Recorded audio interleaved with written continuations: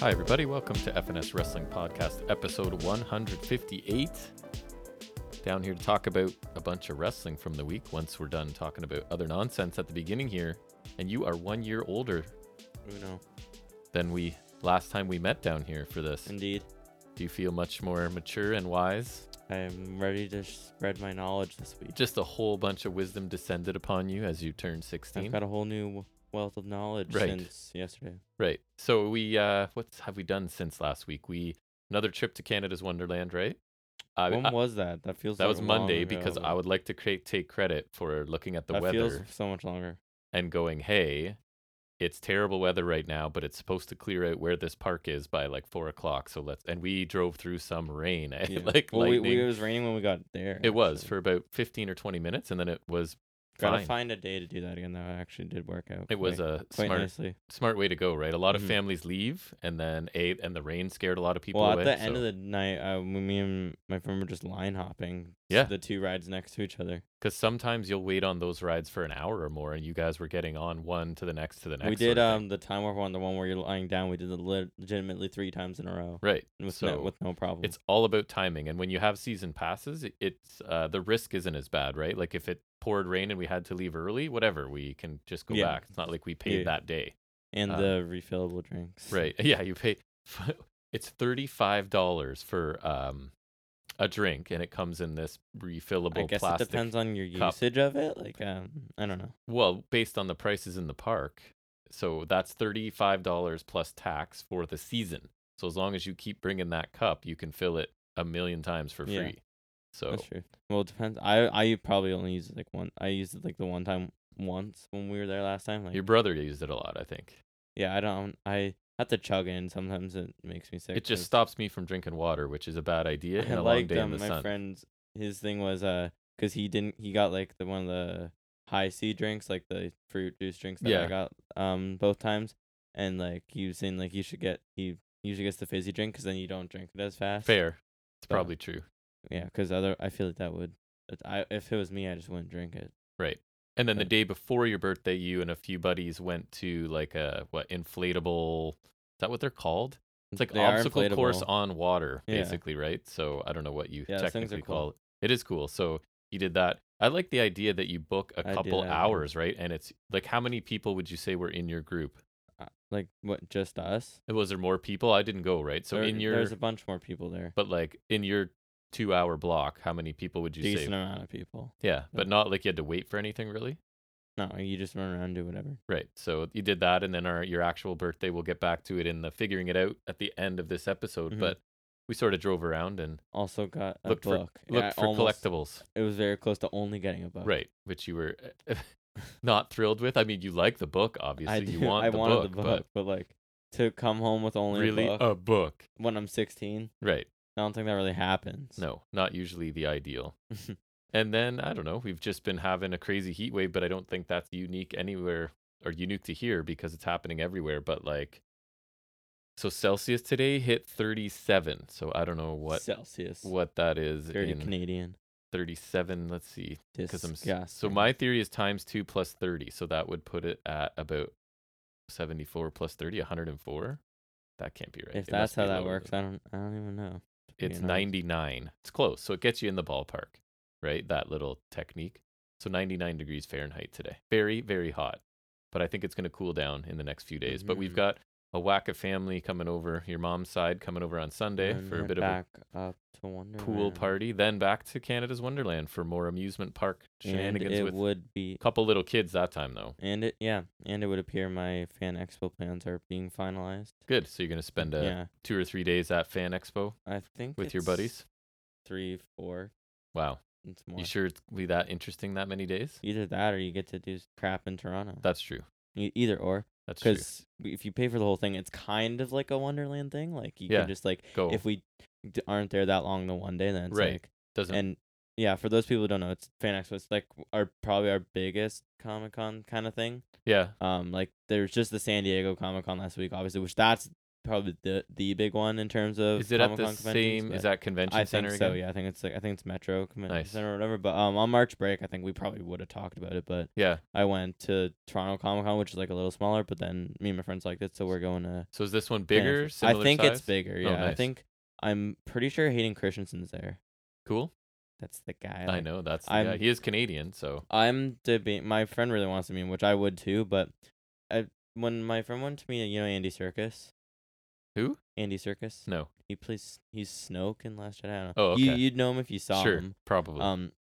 Anyway, like it's really quick because obviously they have a lot of lines, so it's just like bang done, right? Yeah. That kind of thing. So that's why I'm kind of not wanting to, and it'll depend on how much money I have when the time comes. Like Right. I'll think about doing that. And the only person I'm like I'll absolutely do is if Sam Witwer's there, but he's not there. Who's that? Voices Darth Maul. Oh, fair enough. And Star Killer and the Force Unleashed games. So mostly Darth Maul because Darth Maul's my boy. Darth Maul is your boy. Always has been. Mm-hmm. So that's cool. Something to look forward to, I guess. And you're Indeed. hoping to see your uncle in his establishment downtown when His you're fine establishment. one of the days when you're down there.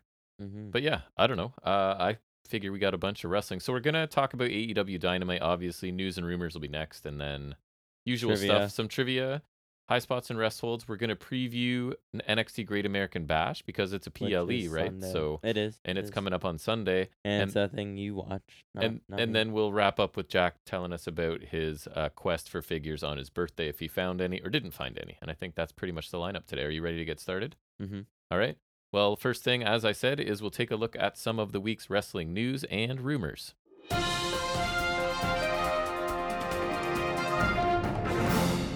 All right, so talking about some ratings. I mean, it's not as fun as talking about your favorite Trons that had letters blocked out and People spelled block other out things. letters But and spell out different words. right, Yeah, but, that's the best. So Nothing can compare. NXT this week averaged 703,000 viewers, so good number again. Down 5.8, but like over 700, so that's really good.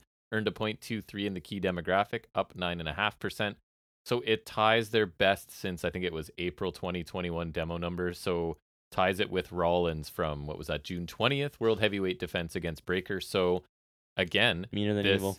This main roster experiment seems to be getting them consistently around 700,000, which for them is good. So must be something. It's Dirty Dom, right? He's a draw, I guess. I don't know. Collision, 618,000 viewers, up 6.7% and a .18. So down 10% just to throw in Collision numbers. Dynamite, 898,000 viewers, so close to 900, which is pretty good for them.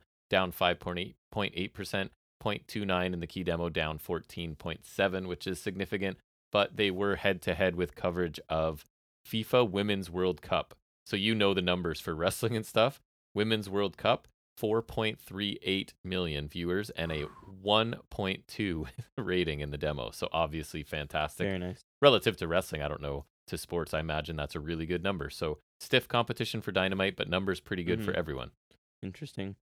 Okay, I'll lead with the funny one because I told you. You like to do that. It amuses me. Yep. It's not like it's just it amuses me. Okay, so I'll read you like the generic news line that Woke Culture has, and then you can guess. Oh boy. Who I'm talking about. Okay. And I'll try to maybe we'll work with hints after. Okay. So current AEW star pitches one more world title run.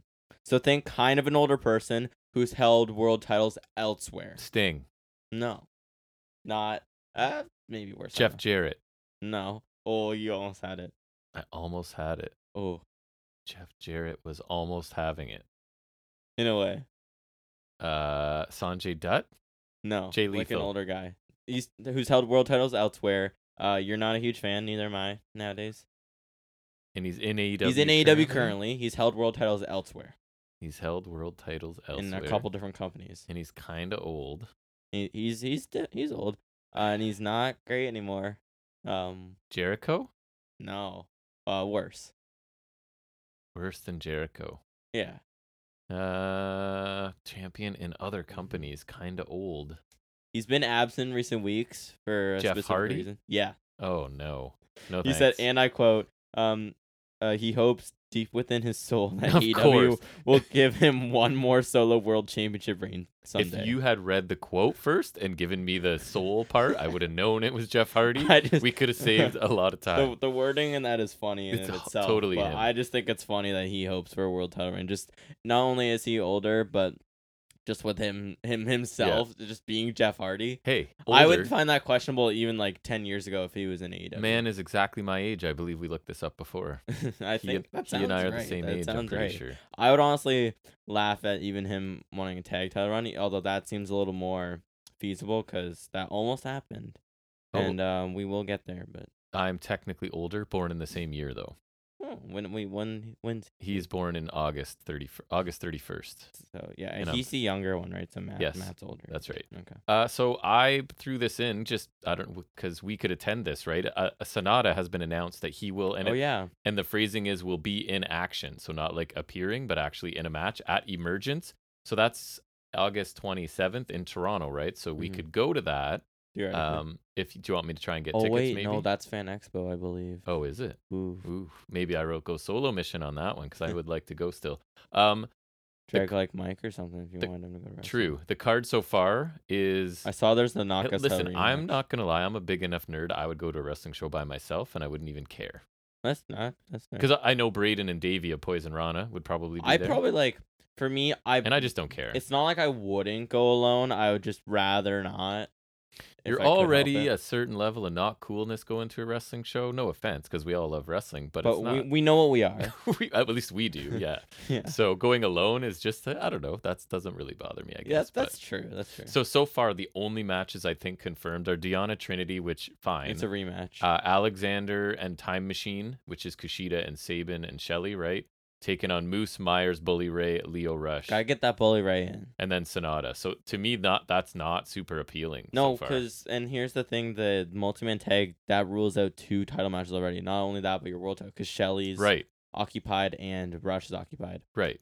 Speaking of Impact, though, I did see one thing. Did you see because they're doing another joint show with New Japan? They are. You see who Shelley's defending his title against? I did, but I forget. I actually saw it today. It's very easy to guess. He's defending his world title against someone, like just world title caliber. And Okada. No. Yeah, right. Ishii. No, Mm-mm. Who? Tanahashi. Oh, obviously. Right. Yeah, of course. Gotta love it. Tanahashi has lost a step or two, unfortunately. A little bit. Yeah, like I don't think I really care because I thought he was fine with Moxley. I don't think I really noticed that much, but the MJF match disillusioned me a bit. Like it wasn't a bad match. I just didn't connect with it at all. And I've been dabbling in some G1, and it's been more of the same. It's like, yeah, it's fine, but nothing like Ospreay's taking it. Ospreay better take that.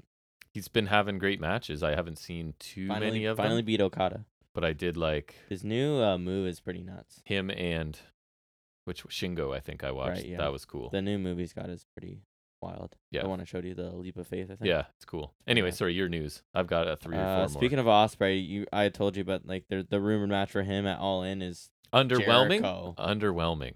Dude, that's super underwhelming, and that's just to say, like, I personally anything other than an Omega rematch is underwhelming. But here's the thing: if he can pull an awesome match at a Jericho, that's true. And I don't want to say Jericho's awful because he's fine, but he's not peak Jericho. So if Ospreay can somehow.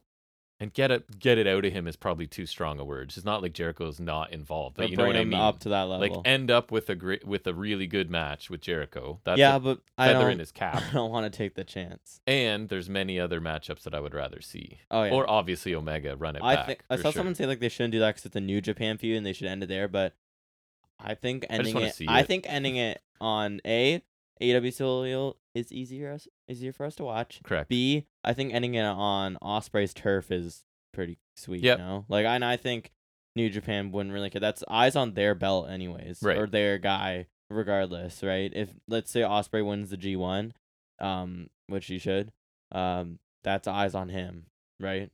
Yeah, I mean, as if there's not will. Eyes on him already from his AEW exploits, but like. It's the biggest show in their company, so it would probably be good for him. I think, I don't know how you couldn't do Ospreay Omega 3 because it's left unanswered. They've teased a third one, and just it doesn't work for me. And they're saying because of some Callis connection, but I don't see that. And isn't Callis a heel? So if Jericho joins with him, he wouldn't be a face. So then why is he facing Ospreay? Yeah, I don't know. I don't know. It just doesn't work for me on a few levels. And I'm hoping it's just a rumor. Because to me, it has to be Omega. We need the feud ender, and I think it has to be All In. Because I don't know what else you could do really. Right. Yeah, I don't know. We'll see, I guess. That does not work for me in any capacity. No. Is it me? It's me. Yep. Kevin Owens has been wrestling with a fractured rib, apparently, which Ugh. my understanding would be like crazy painful, right? And just difficult to breathe and Especially whatever. when he's like, because he does like the frog splash and he's always doing sentons. He does and, it and like cannonballs and all yeah, kinds of it's just. stuff. That I you've feel like seen. it would be generally inconvenient, but like just especially with some of the things he does, I feel like it'd be especially just kind of like annoying. So this was saying that they're waiting for him to finish a current storyline to give him a break, and unsure how long out of action or if it would affect the status of the tag titles, or if it's something like Right. you can give him a few weeks rest and have him in segments and get away with it or whatever. You could sort of thing. definitely get away with having him in segments, You but can that with just him. depends on the time Right. parameters. But like in terms of just it being Owens, he could And definitely. And WWE's out. in no hurry to develop a tag team, so you can probably, you know what I mean? They're not looking to like, oh man, we got like 4 tag teams we got in the chamber ready to just go Damn crazy. it! Owens is injured. We had Right? so many teams ready. Pause all the Ah, amazing tag shucks. team stuff we had ready. Yeah. Yeah. They're gonna put a pause on the whole division just because that's the only reason they would pause the tag division. There's no other. Otherwise, a juggernaut. There's nothing else. For sure. Yeah. Other than that, yeah, exactly. Your turn. To continue my all-in thread for one more thing. Jamie Hayter with her shoulder injuries, she might be out for that. She might be missing that. That's too bad. Leaning that way, yeah, because That division needs something. and she's from that neck of the woods, Right. so that would kind of good. kind of suck. And she's good, yeah. Yeah. I mean, she was involved with the Outcast, so yeah, but So is everybody. Like if you're a woman and you're gonna get on TV, guess what? Unless you're on Ring of Honor or the other one, Collision, I guess. Honestly, Willow and Athena are probably the 2 most interesting women in AEW's under their umbrella. they're on At least Thursday nights. Athena is for sure. She's awesome, yeah. What do I have here? Roosh, one of my personal favorites. He signed a new contract with AEW, and I was telling you, Meltzer said something along the lines of the AEW's offer was far bigger than anyone in NXT was getting, so that WWE would have had to like offer him main roster money. And I'm happy. I really, really like Which Roosh. obviously they probably aren't going to do. He's definitely not used a lot right now, but I'm hoping, like I was telling you, that's because his contract was under negotiation. I'm hoping we get like a full revive of LFI. LFI, because too. I think that has potential as a cool heel faction. Me too. And I think you need to turn Andrade kind of back heel after he's done with the whole House of Black nonsense. It's kind of weird that he's just kind of face, but I'm willing to accept it for now. But I think you need to kind of get back to LFI after. Me I too. think So that has potential. Get Dralistico in. Right. Obviously, I think a trio is Me as much as too. I love Andrade and Bruce together. I think a trio is a lot more better. Just another group that you can do in whatever combination you want. Exactly. Yep. Then I had the NXT confirm their next PLE, right? Which is reviving the No Mercy moniker for the first time since I want to say 20. Don't I have a No Mercy DVD out there? I think so. I feel like Kane's bald. Is that no? That's Unforgiven. Oh right. We don't know Mercy. It's got Kane's mask on it though. Right. The disc is missing from that. I know it's. It's I know somewhere it's in the house. It's probably somewhere in the house. Yeah. I want to say the last No Mercy was 2017. That's the last one I can remember, where there was Roman and Cena back when Roman had the vest. Yep. And Strowman and Lesnar, if that rings any bells. Not really. That's the one where Cesaro got his teeth knocked in his face. Oh yeah, that was into the ring post, right? And they got shoved back into. That's so awful to think about. That show. Yeah. I don't think there's No Mercy. So that's kind of cool. I saw the black and white logo look kind of cool. So when did they give September a month? 30th? Sorry. Yeah. Okay. That's not bad. Yeah. I do miss the takeovers, but I think even in this not horrible era of NXT, I don't think they live up to takeovers. Oh God, no. Even still. No. So, it's a double-edged sword. Like I'm disappointed there's no more takeovers because NXT just the PLE just without the takeover just feels weird. I actually respect NXT for stop I do. using that brand. That's the other end, right? Like I miss takeovers, but I respect them for not tarnishing the legacy. Correct. That's something they would totally do. So 100%. It's honestly a miracle they haven't absolutely crapped on the legacy of takeovers. It's surprising to me. The last takeover was, remember when it was pretty much at the end of Black and Gold, right? Because Joe won the NXT title from Cross, which sounds so weird now. But then, because remember he vacated it pretty much like right after, and then they had the 4-way to crown the new champion. That was 2.0. That's right. Right. So the last takeover is pretty much the end. So yeah, No Mercy. I think that's a pretty cool one to go with. Yep. I like that. I have no problem with that. Sounds familiar. I like it. Weird with the takeovers. Yeah. My final piece is Cody Rhodes vindicating me a little bit. Saying, yeah, I saw that. Saying that what he was doing at the end in AEW was, quote, too meta. And that he was trying to go in there and he says they were telling him what they want for you is to turn heel. So for me to do that, to turn heel, they want me to go out and say out loud that I'm not turning heel, right? Which is actually being a heel. And he says, but he thought it was over people's heads. So I mean, hey, you got that. Because it's me. I got on there thanks to you. Because it's me and the way I feel about Cody Rhodes.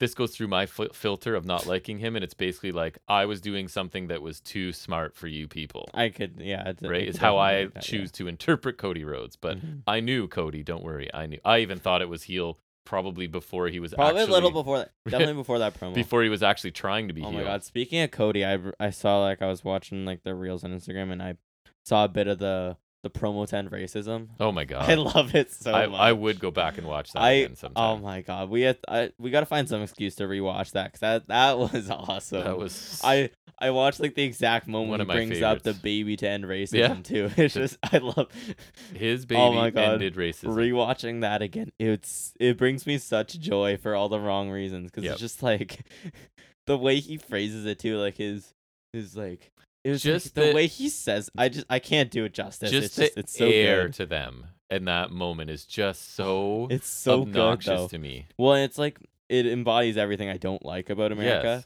right? Just the whole American dream thing. I hate so much because it's Anyways, I'm not trying to do a whole anti-American thing, but we love our American listeners. Yeah, we appreciate y'all, but that promo, it's so good. It's just I had to bring that up. It's just the exact moment when he brings up his baby is one of the best things I've ever seen. But hey, racism died that day, so racism died. It's all worth it. He made the world a better place, so who am I to criticize? Correct. Right? I'm just being a dick right now. That's right. I'm out of news. The last one I had was kind of going off of something we talked about a few weeks ago. Was Brian Pillman Jr. Now he's reportedly on his way to WWE. It's believed to either be in the process of being finalized or it's already been. Yeah. Or that's already been done. Second generation star. But can't say of no. whom? I know. It's really interesting to me. His dad was a wrestler. Just let me Google that. They're gonna feel like they could. I'm curious what they'll do with him because not in terms of what they'll actually do with him, but in terms of acknowledging his roots because they could either may very well change his name. I could see them going because Ava, no mention of, and that to me is weird because. And I think it's probably what we mentioned a while ago is because she's not good right now, so they don't want to they'll acknowledge it when they want to. As soon as she's good, I'm just surprised they don't. She becomes the pebble. Exactly. I'm surprised they've fought the urge to at all. She's a 4th generation star, and not only that, but the daughter of one of their greatest of all time. Right. That's crazy for them to fight the urge to just go balls to the as walls. As soon as they can see that she can walk and chew gum, they're like, she's good enough. She's main roster. That the girl. Descendant of High Chief Peter That's Maivia. That's it. Would she be 4th generation? My god, that's just Vince's wet dream. That's amazing. But so obviously they don't want to do that kind of thing with Pillman, right? Because Pillman, right? So they just may never acknowledge it. I could easily see them giving him some weird whack ass name in which case is he good enough, whatever enough to make it without? He's not. That. No. He's fine. Right? Even with his dad's name in AEW, he didn't do crap. True. I think the most notable thing he did was he faced MJF at the first Grand Slam. Do you remember that? I actually thought Griff Garrison was better than him. Griff Garrison's all right. Do you remember Pillman having a big singles match in the stadium? I do. Yeah. Yeah, they gave him a shot. Too, yeah. Just because it was weird. If you hadn't mentioned it, I might not have. But that's true. Yes. Well, yeah. So he'll probably do okay. I could see him in NXT being decent, but unless they give him some interesting character, I don't know. They could do loose cannon. That worked out last time. I actually feel like he could do that though. Yeah. I think it's not like he couldn't do that, but it's more like might be WWE couldn't do that. Yes. I don't think they would. Not I just don't think they could pull it off the way they operate now. No. I mean, they could always they could add another root to that tree. You know what I'm saying? That's right. There's always room for more. Now there's 19 roots, right? We were joking about that because the whole 4 roots, 1 tree when there's like 12 people standing There's like behind 16 you. roots. Yeah. It's not so great, but So there's a anyways. lot more roots Seems now. like that might be over, but we'll The get to tree's that. sprouting, Right. know. Okay, so we're done news and rumors and whatnot. Mhm. We should probably get into our in-depth review of the week, same one every week, and that's taking a look at this past Wednesday's episode of AEW Dynamite.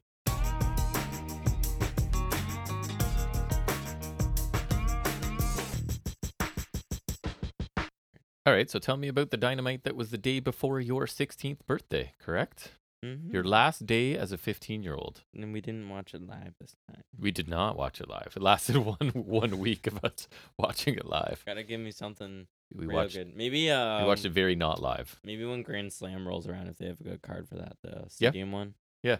That won't have Brian Pillman Jr. this time. Because it doesn't matter to me. I don't get spoiled. But you, the minute stuff happens, you know. Well, so. yeah, but it's also fun to watch it live. It is. We can do it again. I don't mind. Yeah, it just kind of depends. Because we end up, like, the problem is you can't skip commercials. But on the flip side, we're always taking notes. And commercials tend to be when we're like. If we pause and you get time to a couple minutes, yeah. So it worked out well. But, all right, what happened on this week's Dynamite? We got like another package starting us off, kind of like the one time when there was like, we had like a weird thing starting us off, kind of like when, remember the one time Keith Lee and Darby Allin were at the start? Right. Yeah, it was kind of out of the ordinary because it wasn't a match and it wasn't like a live in-ring segment. It was a quick package, kind of giving you a run-up on the history with AR Fox and Darby Allin, just kind of showing how like AR Fox is a great guy. When he let Darby stay with him when Darby was living in his car, and his career kind of took off after that. So and like Darby was talking about like seeing AR Fox's work ethic, right? And just like I had to surround myself with a guy like this if I was going to get better because he was nonstop apparently. I liked it a lot. Obviously, a very real story here. And I think that's definitely part of what makes it good. It also serves as a way to show people why, like who don't really know Fox, what he's about character wise and why you should like him. Especially when looking, and a connection to Darby helps. And especially looking back and knowing what Fox that's what I said. I got spoiled later, like earlier, right? so like that's why I said after the opener is like knowing what happens. I really enjoy right because the way they're setting. He's such a baby face, right? Like, and I really liked the segment too. I thought it was. I'm pretty sure it's probably accurate, and maybe they're like embellishing stuff a little bit, but I'm pretty sure most of this is true. And yeah, because it's rooted in reality, it sounded awesome. And again, I love that they're giving any sort of context to AR Fox because he's awesome, right? And he's been, I think they said he's been wrestling for 16 years. So I'm glad. I want him to move past this. Like, he can have a good match with anyone, never win, and never really have any character. Everybody, do smooth right. So I'm glad they're putting some effort into AR Fox, which we see a lot of on this show, right? So yeah, it was. if anything, it was an AR Fox centric show. It was, and this was a really cool segment to start, like a departure. No, I'm not complaining. A departure from what they normally do, but I thought it was really effective. Yeah, I liked it, and yeah, just like knowing what happens, I really like how they set it up. It works really well, and that's an effective turn. So then we roll right into AR Fox challenging Orange Cassidy for the AEW International Championship. Yes. And this was his 27th defense, I think. Something ridiculous. That's my crazy number. And I'm not sick of it yet. No. And I usually get sick of stuff. No, because it's, I don't know, they're just playing it good. It's funny because I wasn't even the biggest, and I'm not the biggest Orange Cassidy fan, right? Like I'm not, but I think I got it. This is, and I'll talk about it after the results. But sorry, go ahead. Just talk about it. No, it's I'll hold my opinion. They're keeping it kind of fresh. Like it's like part of it's they keep giving you good opponents, right? And then like also the mounting injuries is something to kind of continue on, every time. So yeah, but we'll kind of talk about that after, I guess. And then it's like everybody's lining up to face him because he's more and more depleted, and Darby Allin's asking him a favor, and like so it's all cool. Yeah, and his character works to be like, yeah, sure, whatever. Yes, I don't care. Well, fine, I'll wrestle. Yeah. Yeah. There was a bit of holds and counters early on. Fox ducked an orange punch, like kind of went down and kicked back up. Yep. Then hit an enziguri, and that'll come into play later, which I like.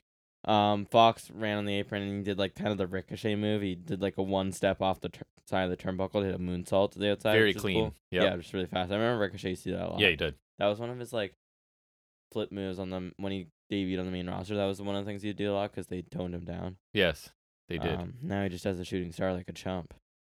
And still can't really talk. for whatever reason. At least Never he's- learned how to speak. At least he's getting a program with Logan Paul. True.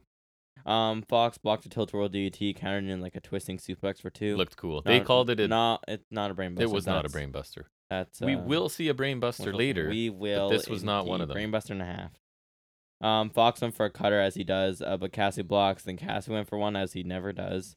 Then Fox blocked that. Then they kind of did like a double neckbreaker spot, which let them both down. Right. Fox did like this really cool evasion to avoid a slingshot move in the ring. Like Cassie was going for he was slingshotting in, and Fox did something like he went out of the ring. Like I don't know, it was some cool thing. Then he did like a slingshot, sent Atomico into the ring. Then Tope con Hilo on the outside. Then a Swanton back in the ring for 2. He typically comes down pretty nice on the Swanton. Absolutely. Comes down heavy on that. Yep. Speaking of Swantons, haven't seen Wardlow in a while. Ah, shucks. Missing him. Missing him dearly. He is missing. But you found him, if you know what I'm saying. I do know what you're saying. That'll make sense later, folks. Mm-hmm. And why do I have a hair in my mouth? I don't understand. Cassie sticks Fox with a tilt-a-whirl DDT. But that was pretty gnarly. Yes. Oh yeah, he sold it. I mean, I was start to remember. RVD cell, basically. Yeah, he stayed like vertical on his neck. That was a great DDT cell. It was. In general, DDTs I always enjoy. Murphy sells the crap out of it, and then Pete Dunne deserves respect for DDT cell because the best counter is DDT out of the bitter end. I remember Tyler Bates did that. I remember Gargano did that in the 5-way that I love. Like it's just, and he sells the crap out of every time. Murphy does it. Dunne does that. RVD. Rollins used to sell it pretty good. There's someone else I'm thinking who I think Fletcher sold the crap out of it in his match. Did.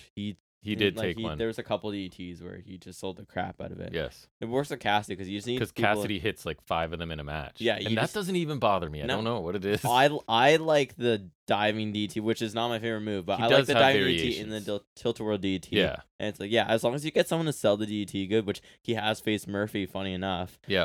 They can just sell the crap out of that. So yeah, this one was really nice. Just got me thinking about some good DDT sells. Always appreciated. That was followed up with a beach break for a near fall, so Fox kicked out of that. That was cool. There was the modified avalanche Spanish fly from Fox for 2, where like Cassie's already on the ropes, like on the corner, and then Fox is kind of like runs up. He like does like this. He like seated, bounces right? his legs off and then flips. Like I remember Kalisto did that. I think so. Wow. Yeah.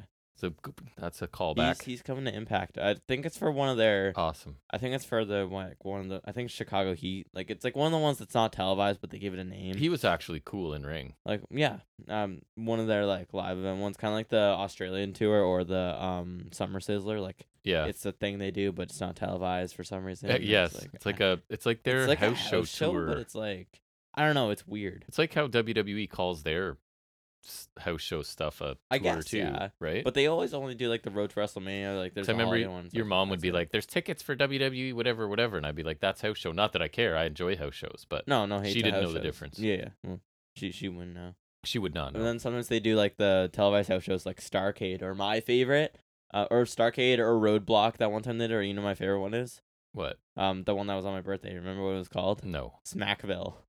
Oh, really? Yeah.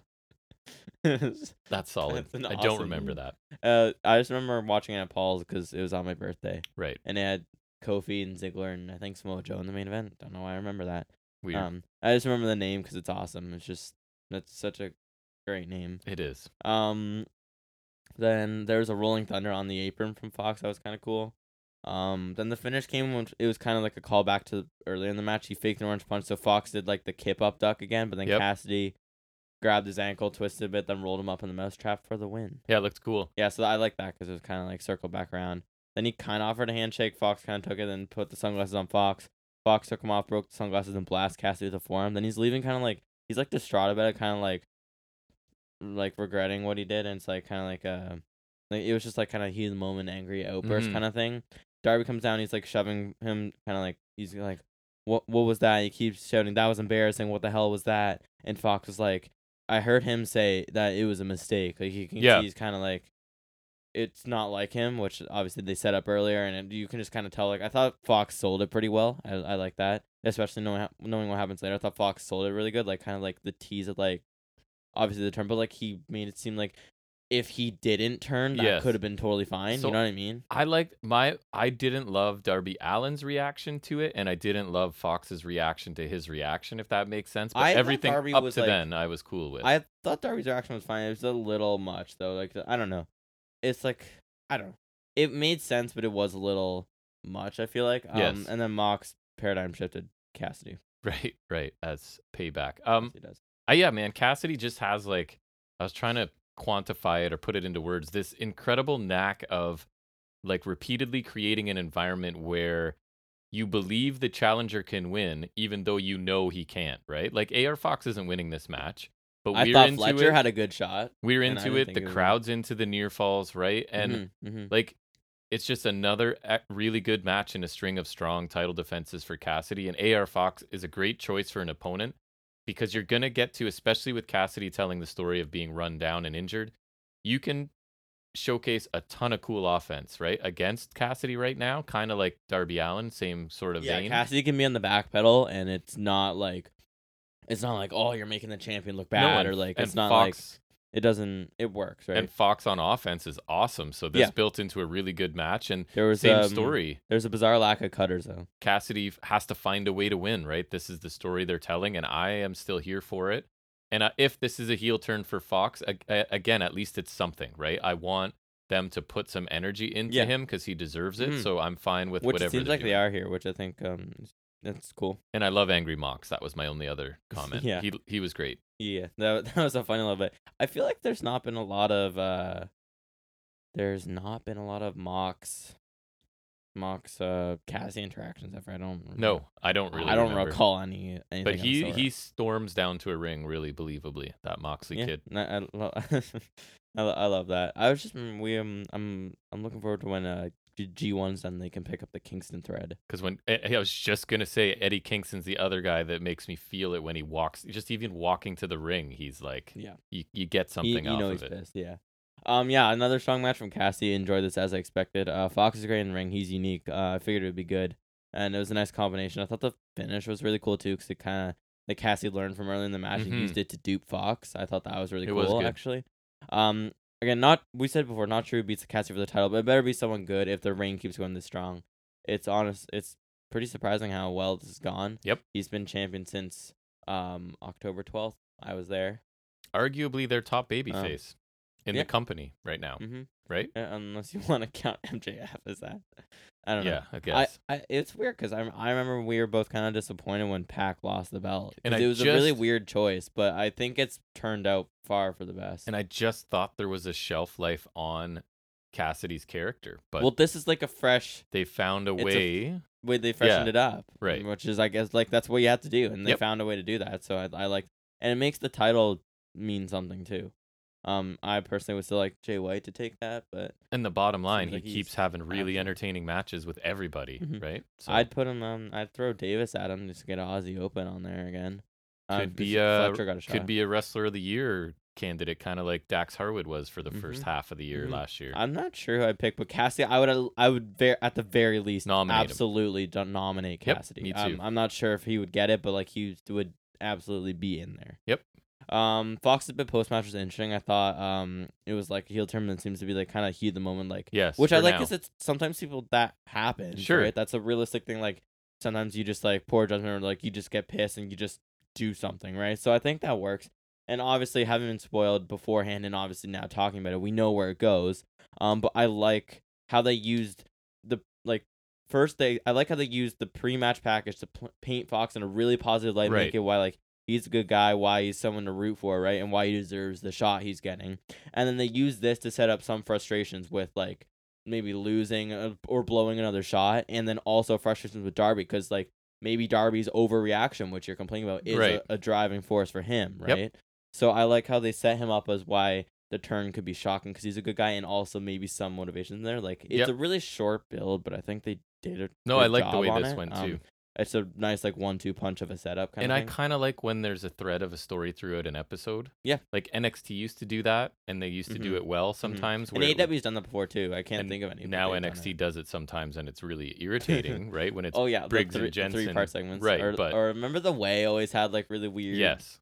And I wasn't fully on It was board. they were spying on Index. That's what it was. Right. I hate Index. Ugh. But yeah, so I like when there's a Yeah. storyline Yeah, throughout. and I think this one's done really well, and Yep. it's nice to put it on a guy who Couldn't happen to a better guy, I think, probably. I don't know. yeah, good for I him. like Fox, and he's due. And for I like some where it leaves us shine. as well. Yep. Which we'll get there. Next we had a quick Blood and Guts recap package. That was a thing we saw, It is. and It was good. It was coolio. It was. Jericho and Callis interviews next. Callis says, and I quote, outpouring of interest. Nope. Callis says they got to give the people a little something, and he has arranged a tag match for Jericho and Takeshita. Hoo-hoo. And they could have the dream team for a tag match, get the creative juices flowing. He says the best part is they're facing Garcia and Guevara of Jazz next week. Jericho seems a little peeved by that, but he agrees to it. Callis shares a painting them in Bad News Island. It's in the style of the Callis Takeshita graphic that I love. I did find the lady who did that with Bad News Brown over top of them, sort of, right? And he's like, "Oh, that would somebody would want it." I'm wondering if she did this artwork too. I wouldn't be surprised because it looks pretty similar. It's really cool. It's in the same style for sure. If I've said it once, I've said it 1,000 times. I do not want Jericho joining the Callis family and ruining everything for Takeshita. No, not appealing whatsoever, and doesn't seem like it would yield positive results at all. I can only hope this tag match causes Jericho to not want to ditch Jazz, like it has the reverse effect somehow, and they can go off and do whatever they want to do in their own orbit. While I'm on the anti-Jericho train, I did this before I put in my news. I've heard rumors of Ospreay Jericho to All In. Please, for the love of God, no. You got it. If it's anything other than Omega Ospreay finale, it's a horrible disappointment. And also Dynamite 200 next week. Right. Woo-hoo. 200 already. Yeah, I thought this is another Jericho story that's dragging on too long for me. It seems to be kind of his thing. And I do think Callis is great in this role. And I do, from his point of view, right, he's accomplishing two things. He's like bringing Jericho into the fold and teaming him with Takeshita while further driving a wedge between Jericho and the rest of his current faction. He loves splitting up them factions. So all of that is smart. And the painting was kind of funny. But again, I'm not super interested. The payoff is obviously Jericho's decision, and I'm not that interested in the payoff. So yeah, it is what it is. That's exactly I'm half like don't care about this, and half you really I don't want yeah. what they're selling me on. So it's like it just, especially if that means like if Jericho joining Callis somehow works its way to Jericho Ospreay, that ruins Takeshita and Ospreay for me. It doesn't ruin Ospreay, but it ruins something with Ospreay. Yeah. The point is it affects two guys I very much enjoy this year. True. So, yeah. Oh, that reminds me, Takeshita for Rising Star. Yeah, probably. Hopefully. Yeah, because I feel like last year like last year we said almost, and then we said maybe next year. And, I mean, he's getting attention at least. Then there's a brief Hook vignette that I thought was really cool. Very brief. He was sitting. He went to a bench waiting for the subway. He sat on there, and he's got his backpack and the FTW title. Then the train passes by. He's sitting there with no title, and then the train passes by again. Now he's not there, and his logo's on the wall. It was really simple and short and on brand for Hook, but I thought it was really cool just because I thought, I don't know, it was cool to me. Me too. It was maybe really less than a minute. Yeah. And I'm telling you, it was basically nothing. So no dialogue, but I don't think it was nothing because to me they got across probably three things. One, his respect for the title because he actually has it sitting beside him almost like it's a person, right? When he's sitting there. Two, kind of got over his sense of loss without having the title. He looks like he's all lonely sitting there, right? And three, when he's gone, it's like he's going to do something about it, right? So I thought they communicated a whole hell of a lot. Well, if that's the way they're going, I like it a lot more. Like, it was cool on the surface. Here I am with it beside me, like it's a person getting its own seat. And then it's gone, and now I'm gone to do something about it. So I thought this was super, especially for a character that doesn't speak really. Yeah. I thought this was a really cool, 45 seconds or whatever. It did a lot. I thought it was really neat. That's a good way to put it, actually. Next, we get a quick Blackpool promo backstage. Claudio says he has a PSA not to play with fire and not to mess with the Blackpool Combat Club. He says to Pack or Bastard. Always. After what he pulled up Blood and Guts and his beating at Death Before Dishonor, if he thinks it's the beginning, he's sorely mistaken. Mox comes in, says they tried to flex their muscles when he wasn't in the room. He says if anyone else thinks there's something, he warns them to stay in their lane. He tells best friends and Lucha Bros they're playing with explosives and they'll pay for Pack's mistakes.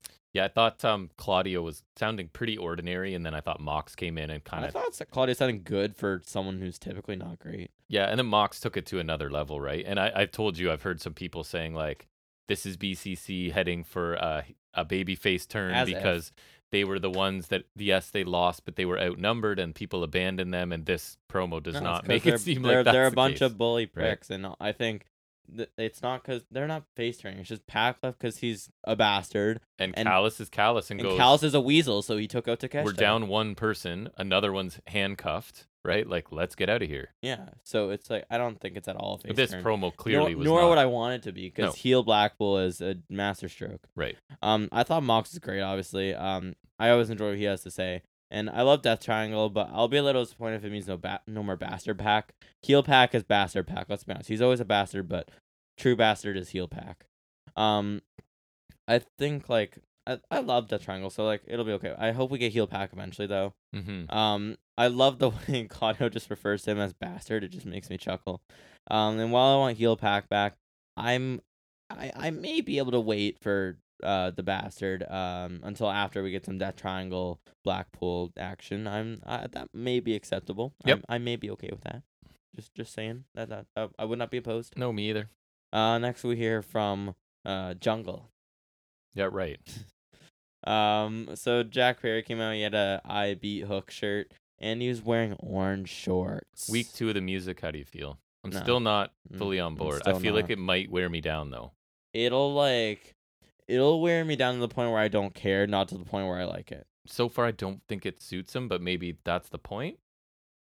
I don't know. But right? Is that one of those No, things? but- Like, haha, it doesn't suit him because he doesn't want you to like him. No, but here's the thing. Like, if it's song, if you want to go with a song that doesn't fit him, I would have just kept him with Tarzan Boy. You could. Because that doesn't fit him now either, and that would be way more ironically funny to me than having a Beethoven symphony. But they don't want people dancing and waving around. That would be funny though.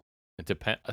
If he were equipped to handle it as a heel, maybe, but I don't think he is, being his first real heel run. He could manage. He's kind of struggling a bit as it is. I think it'd be funny. So Jack Perry, he's here. He said that Hook realized he can't hang with the big boys and went on a train to nowhere. He said when he was going to win a championship, he didn't mean this one. I like that part I where he's like, I don't really count this as a title. He's got a belt, but I wouldn't count it either. Yeah, I'd like to. He blasted the title, said that it matters now because he's holding it, which sure. I don't think that's ever gonna change. Jack said that he would run circles over Taz and all of his dirtbag friends back in the day. Then that prompts up Jerry Lynn for some reason. Because he's one of those guys I guess from ECW back in its heyday. Like, and he's backstage and he's feeling froggy, as they say. He called him Jungle, which was really weird. Yeah.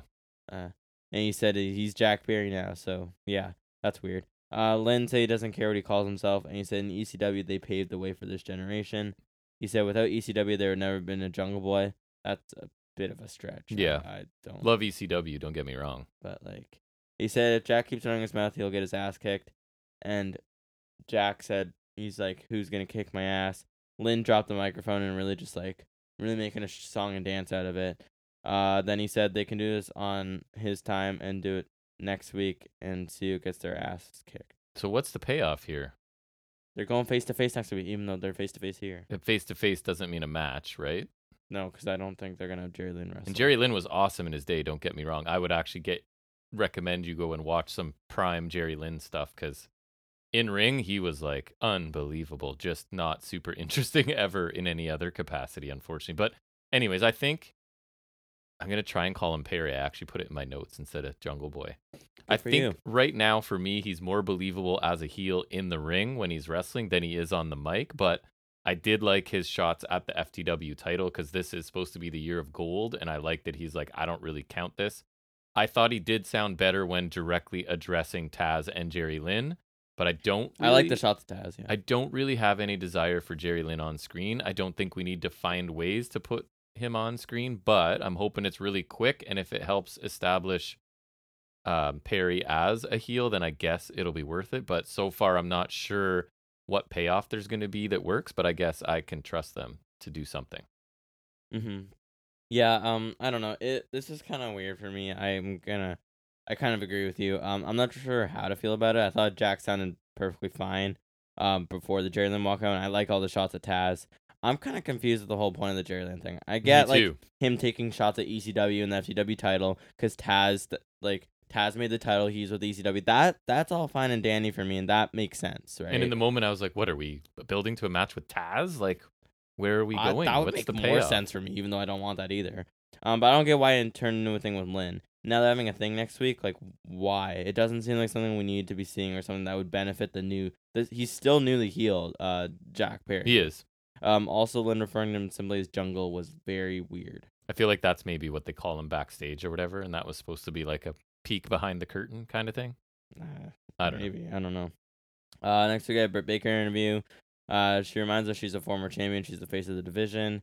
She says she was a little surprised when Ty called her out, but she's happy she did for her first time match against someone she does respect. I would disagree at this point. She says Ty wants to swim with the Sharks, and she said something else. And she said TBS is the Brit show. Yeah, we talked about it while we were watching it. Like, Britt is always fine on the mic, but I just miss heel Baker, who was just edgy and ripping people apart. I just miss that Britt Baker so much that I'm not happy with anything else, even though she's she totally always fine. had some good like zingers, just like kind of off the cuff kind of deal. So yeah, I agree. It does suck. That's not really. She's suffered a lot with their poor booking of this division, simply just not having enough time to include her, or choosing to include her, or feeling like, because when she was on top, she was on and maybe top. that's the thing, they feel it's somebody else's turn, but when she was on top, that's when that division was, at least she was super interesting all the time, right? But she's suffering from the way they choose to run their women's division, unfortunately. Yeah, like it's not a new opinion for me on this show, for sure. I think they need to like, I don't know, maybe they do convert Rampage, because it would like, I think converting Dark would have been like too low of a spotlight. So maybe you'd make Rampage a women's show. I don't know. But then keep some still on Dynamite and Collision. I don't want it exclusive anywhere, right? But like, I don't know. I'm just, you gotta do something. Maybe don't do that. Maybe that's not a good idea. I don't know. But you gotta do something. I agree. Because I'd really like. It's just when Baker was on top, that the women's division was perfectly solid, and I thought like some people like Ty Conti had potential back in those days. We liked Thunder Rosa at the time. We liked Thunder Rosa at the time. We love Deeb. We love Deeb. Nyla Sheeta was had a still role. good. I don't know, like Baker, like she's still good, but like, when she's, and I don't think it's because like, I'm not saying she's one of those people where like if she's not in the spotlight, she's not good. I'm saying like, and I think this is what you're saying as well. Like if she's not in the spotlight, they can't do much with her. And if she's not, through no fault of her own, because I guarantee if they give her something meaningful to do that's not the top title, she'd be perfectly fine. She's not. She doesn't have an important opponent. It doesn't feel like she's not. The last meaningful thing she did was Saraya, and we didn't like her. So right, because she can cut an awesome promo on people, but it has to be something there for her to do that, right? Right. So exactly. I don't know. She's been kind of drifting a little bit, and I don't like it because she's cool. Yeah, I kind of agree. Like it's perfectly fine, but it doesn't compare to heel Baker. No. And I don't think we're going to get that for a while because the Outcasts are kind of the top heel spot in the division. And for some reason, I don't know, do the general public like them? I don't understand. Yeah, I'd like Is the feedback good about them? Yeah, I mean obviously we won't get a lot of we won't get a lot of comments of it. But if anyone wants to if you like the Outcasts, let me know. Yeah, if you have any sort of positive feedback on the Outcasts at all, I'd be interested to know. So mostly Ghost Jam and Kevin. We hear from you all the time. I was thinking Ghost Jam, yeah. If you have an opinion. If you got an opinion on the Outcast, I would like to hear it. Love I will to. either praise you highly or I will vehemently disagree with you. Right. But that's fine. There's only two options. You can disagree. And so next we got Pac versus Gravity, the long-awaited showdown. Will Gravity finally remember? And I thought Pac might have said, "Did you forget me?" when because they were having a little conversation. At the before beginning, match. Excalibur made reference to the Neville nickname, which I love. Let's not forget, for anyone who does forget though, the man that Gravity forgot. Gotta love that. And Pac says to Gravity, "Did you forget me?" Yeah, and so that was nice. That was the funny part when this match was booked. I like that they actually did acknowledge it here. That's a funny little thing. There's a nice forearm and then a dropkick from Gravity. He did like this, splash on the outside from he rebounded off the ropes and he did the plank landing. It looked really with funny. his arms just dead at his side. Yeah, it was really funny. Pac was like face washing him in the corner with his hand a couple times. He just kept shouting "Forget me not," Yep. which I really liked. And the Pac did like his really fast thrust kicks with the chest kicks and then So the fast. single leg drop kick. And then the finish was the avalanche brainbuster, followed by the submission in the brutalizer. One of my favorite possible combinations. I love Pac so much, and that brainbuster looks awesome, and the brutalizer right into it looks great. The match was pretty cool, but my complaint is this was 90% gravity, right? And I want Pac. That was kind of my thing as well. I want Pac to be important, and I want him to get attention, and I don't think giving 90% of a match to a brand new guy, even though the new guy looked good, is the move I would make. So it was kind of like, if you want to schedule a match to showcase gravity, does this have to be the opponent? Yeah, I thought it was good, and Right? he had some cool stuff. I agree, but like that was my only complaint in the match was that like Pac kind of fell on the back pedal a little much. Really? And like Did.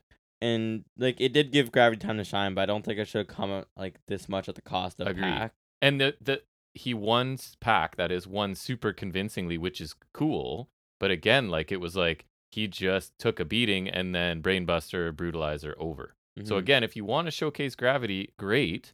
But I'm not sure this is the match I would choose for that. Yeah. But it was good. I Like agree. gravity looked cool. Yeah. And the finishing combo was really cool, and I had like the gravity Neville Yes. acknowledgement that amused me. That amused And me they greatly. acknowledged it, which was nice. There was the really good Excalibur call. I don't think it was this match. I think it might have been the Swerve match. He said something really interesting. Yes, and you didn't make a note of it, or did you? I think you know did. I did. I think yes, you said it's okay, worth it noting. wasn't the Swerve match. Yeah, it was okay. I looked in my notes. It was I'll mention it later. Just reminded me. So next we get there was a recap of Cole and MJF winning last week in the double clothesline. Then we cut to an interview with them and Renee from last week after the match, shown to us this week. Right. And so MJF said he liked FTR better when they were his lackeys. He mocked the look of FTR while he imitated Dax Harwood.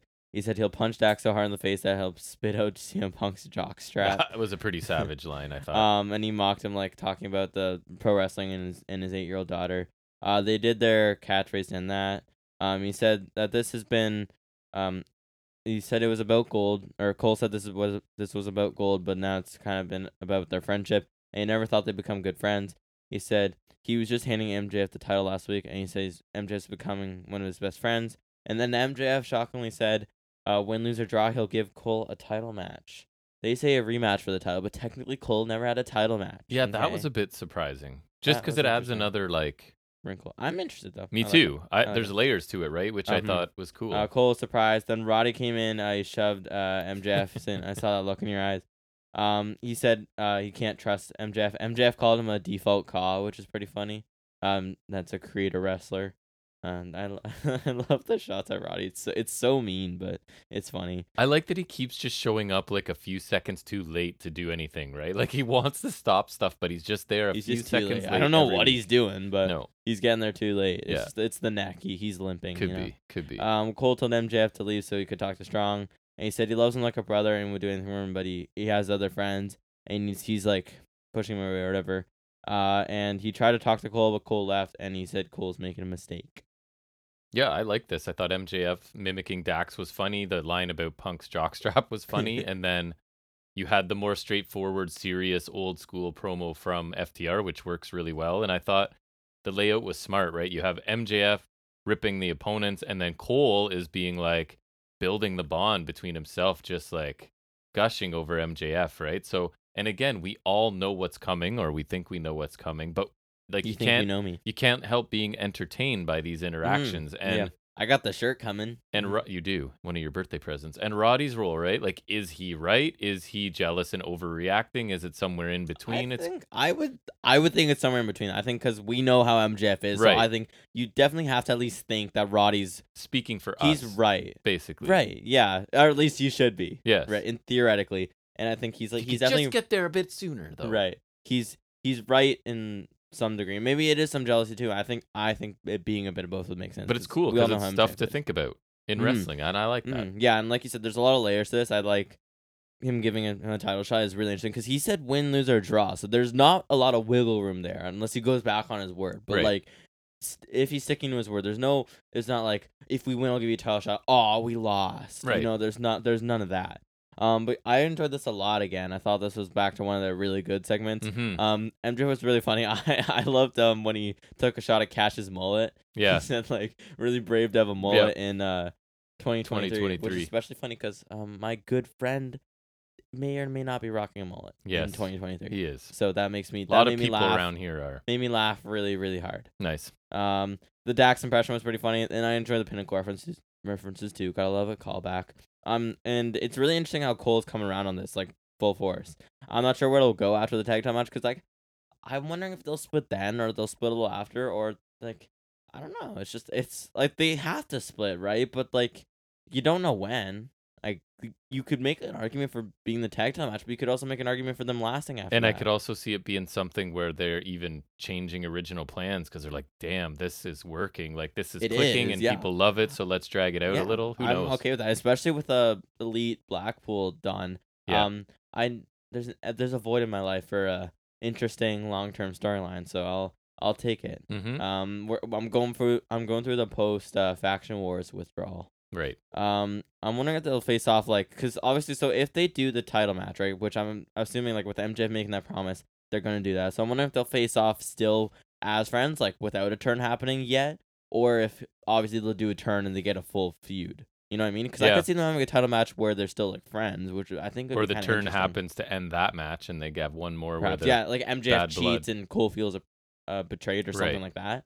Could be. Wherever this goes, I'm all for it. I may enjoy this program. I think this might be once it turns into a world title feud, I think it's a better program than the one with Danielson. I think that was really good too. With Danielson going through like all the hoops to face MJF in the Iron Man match is great. But I think this is might be a better program when it's all said and done. The title match should be sweet too, because we already got a great matchup with them, right? But I'll be quite sad when they do split, even though it's inevitable. And I thought it was interesting how Cole was kind of pushing Roddy away here. And, like, it almost seemed like he's slowly inching towards being more friendly with MJF than he is with Roddy. Yeah. Like, the kind of role reversal is really interesting. So that'll be an interesting factor when the split happens, where Roddy is going to be there. Because obviously, like, there's got to be, like, a huge degree of I told you so. Yes, and coming. See, he is an ass. But, like, there's also, he obviously really cares about Cole. So there's obviously going to be, like, the support, right? So I don't know, it'll be interesting. It will. And then I think we followed up with a really strong one as well, with FTR interview, also from last week. So Cash said he respected Cole, and like he said nice things about Cole, but he doesn't like MJF. He was trashing him for how he was to them when they were in the Pinnacle. And Dax said he also likes Cole, but he won't let Cole beat him again, since Cole beat him in the Owen Hart turn last year. Which Good I point. like that callback. He said this is real life to him, and he thinks it's hilarious that MJF makes a mockery of tag team wrestling. On July 29th at Collision, they'll have a fight. He says, I'm going to beat the you-know-what out of him. Harwood said he'll rip MJF's eyes out if he mentioned his family, which he did. He did. He said they'll beat MJF and Cole. Coming. Talk guys out. I just saw a funny post like that Murphy extracted Aleister Black's eye, and he's still selling it. Oh, yeah, right. Yeah. With the contact. I thought this was really good as well. I thought Cash sounded pretty good here, because usually Dax is the stronger one on the mic, and I think he still killed it. But I really enjoyed like Cash just being straightforward about MJF while still respecting Cole. Like, it was just, I thought that really worked for me. And I thought Dax was great once again. I like how he brought it back to the respect of tag team wrestling. Me too. And how they've kind of, like, from their perspective, they made a mockery of it. Because obviously it's really entertaining and amusing for us, but it's a very FTR thing to not like that. Super on brand for them, right? And so I really like that, because it just feels like that. That was my favorite part. And real or not, like I feel like they do kind of feel that way to an extent, but obviously, like, character wise, it's super on brand, right? And I like how he made reference to losing to Cole in last year's tournament. I'd forgotten, obviously, a good reference. I remember now that he mentioned it. I didn't really remember, but it clicked in my brain now. And it was also kind of cool how he was, like, saying, like, if you mention my daughter, if you mention my wife, because obviously, like, he doesn't know that MJF said it, but he knows he said it. You know what I mean? Yeah. Like, he doesn't actually know. Although, there's a bit of a continuity issue there, because he did say that he already knew MJF mocked his voice and stuff. So he knew he did that, but then he didn't know he said anything about his family. Yeah, maybe. Or maybe it was just he assumed he did it. Maybe, yeah. I don't know. Perhaps, but... I think. Yeah, and I enjoyed their hatred of MJF. That tracks. Yep. For anyone who And I like that it's like all that stuff, because my note was too that I really like the whole you're making a mockery of tag team wrestling, but also I like that like we don't really have a problem with you, Cole, but we hate MJF so much that you're just going to be collateral damage. Sorry. Yeah, I really like Like that. you're going to Yeah. take a beating too because you're aligning yourself with this guy. Mhm. So Yeah. nothing personal, but yeah, I thought it was really good. Yeah, I enjoyed that. I think that was a really nice like pair of segments back Yep. to back. I really enjoyed those Me as too. like a whole. Next we get to probably my highlight of the show, just going from strength to strength Oh, here. match of the night. Yeah, for yeah. sure. Swerve Strickland versus Darby Allin once again. And Prince Nana dancing along the Swerve's theme was way funnier than it had any right Nana to be. is awesome. It's just like the way he was Always like has been. he was doing like the driving wheel like dance thing. It was really funny. And I just enjoy his whole thing has always been like he's just a super rich dude, so he just surrounds himself with like a stable basically, right? It's yeah. very old school. I like it. Yeah, Simple. he was really funny. Yeah, he was Just grooving. for no reason. Yeah, he was enjoying life here, and I respect it. L-I-V-I-N. He was our Survivor buddy. L-I-V-I-N. Yeah, and I respect it. He was happy here. Who was that? Cody? It was Cody, our Cody? boy Cody. I'm pretty sure. Dare I say he had a mullet? He kind of did, yeah. I would say so. We haven't finished the new Or season. faux hawk. We haven't finished the new No, season. we didn't watch the we finale. got to get back on Yeah. that. I've honestly forgot. Yeah. But Nana was living his best life here. He was happy, was. and it admittedly it made me happy. I enjoyed it very much. It was worth noting. Some notables from the match itself besides Nana's dancing. There's a code red on the outside from Darby. He rolled Swerve in the ring for a 2 count. He moved the steel stairs to ringside. Then Swerve just did my favorite thing. He sent Darby towards the steps. Darby jumped over to avoid it. Then he ran up the steps and jumped off to drill Darby with a house. It's funny. I used the word drilled as well. You said it. You said it in the moment. That's Yeah. why I used it. I was like, that's a good Also term. drilled the house call off the steps. I say it every time, but like it's so good when he nails it. It makes me happy. It's such a simple move, but like kick finishers just hit sometimes, you know? He nails it, yeah. Malachi Black, you Yep. know? Good Claymore, I'm always there for. And house call it makes me happy. I enjoy a good house call. You do. That's 2 weeks in a row of the praise for the house call. I enjoy it too much. No, it was a couple weeks ago, but it was the Nick Wayne one because he killed him with that. Let's be honest, he drilled him. There was a roll through flatliner from Swerve, then a really smooth transition to a suplex for 2 because that's how he do. He does. There's a fast series of roll up counters. Swerve being kicked out of the Last Supper.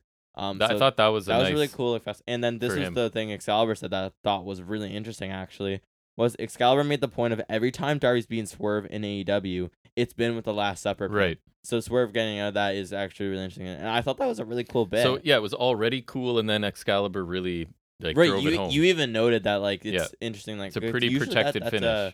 That's a frequent finish for Darby, and it's a good pin, so I think it makes sense. But yeah, I really like Excalibur adding that because like even for hardcore fans like us, that's not something I would pay attention to or remember. Right. So I really like that. Actually, I think that's a really cool tidbit to have.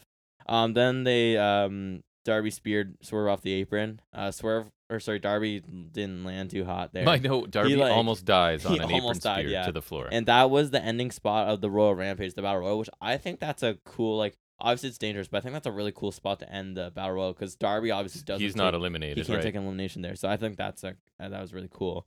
Then Darby went for a suicide dive later on, but Swerve counters. He just killed him with an anti-air knee. That was brutal. And the camera was perfect too because it looks so brutal. He just came flying in from out of nowhere. Yeah, kinda. Swerve just killed him with a knee. We rewound that like twice. Yep. I got a couple rewinds, and that was absolutely gnarly. That's one of those things where I just can't help but audibly react. Like that was just there was that's in my notes. There was probably 3 or 4 times that got instant reactions from us. Yeah, I think what was in the a house TV call, match. This and the I think driver, which will come. Yeah, the thing coming up here. Yeah. Yeah. There's a Swerve stomp for near fall, which is also interesting. Cause that's a typical match ender for him, or at least around there, I guess. Yeah, has been. Swerve. He had Darby on his shoulder looking for some avalanche move, but Darby had like a super pop over stunner, which was kind of cool.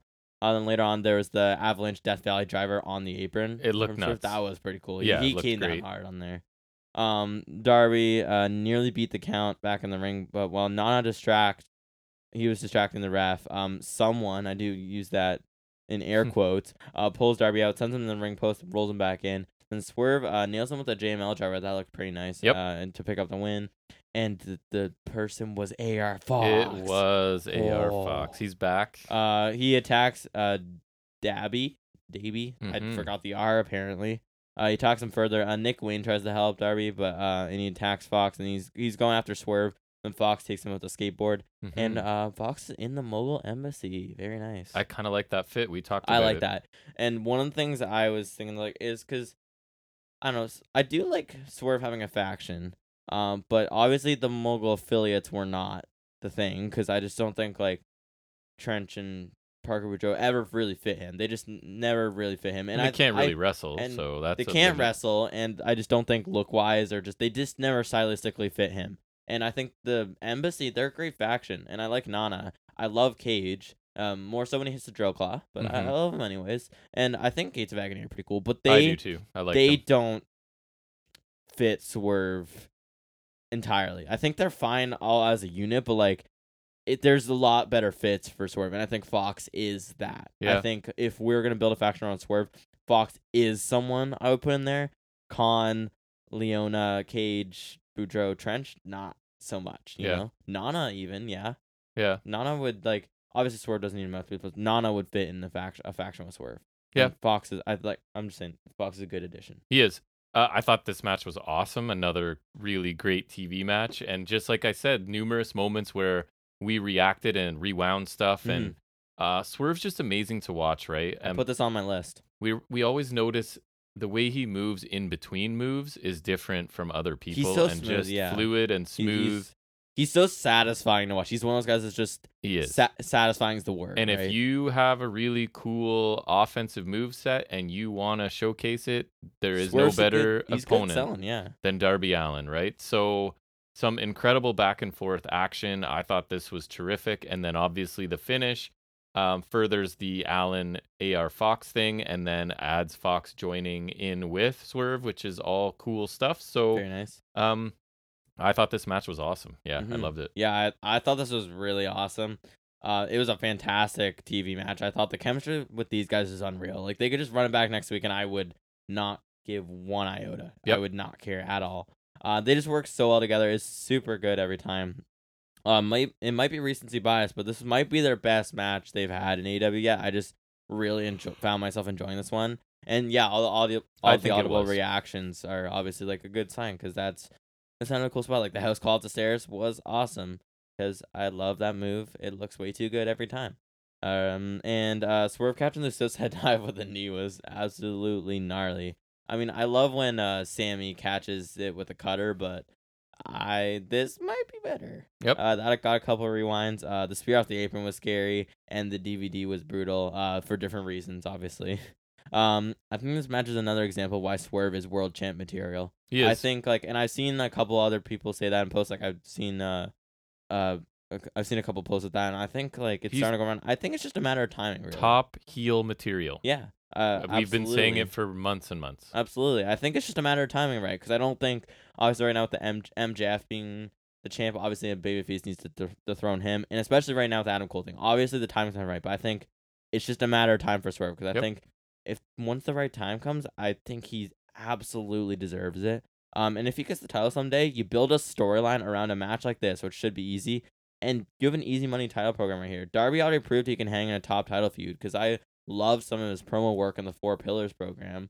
Some people didn't love that feud in general, but I thought it was pretty good. And especially in a couple of the promos, I thought Darby sounded fantastic. So I think these guys could have a top title feud someday, and I would love it. Me too. I'd be fine with it. Anyways, aside from that, the finish was great too. I thought the JMO driver looked sweet, but also because I think the AR Fox interference is very intriguing. With his history with not only Darby but also Swerve, there's a lot of interesting things at play here. Yep.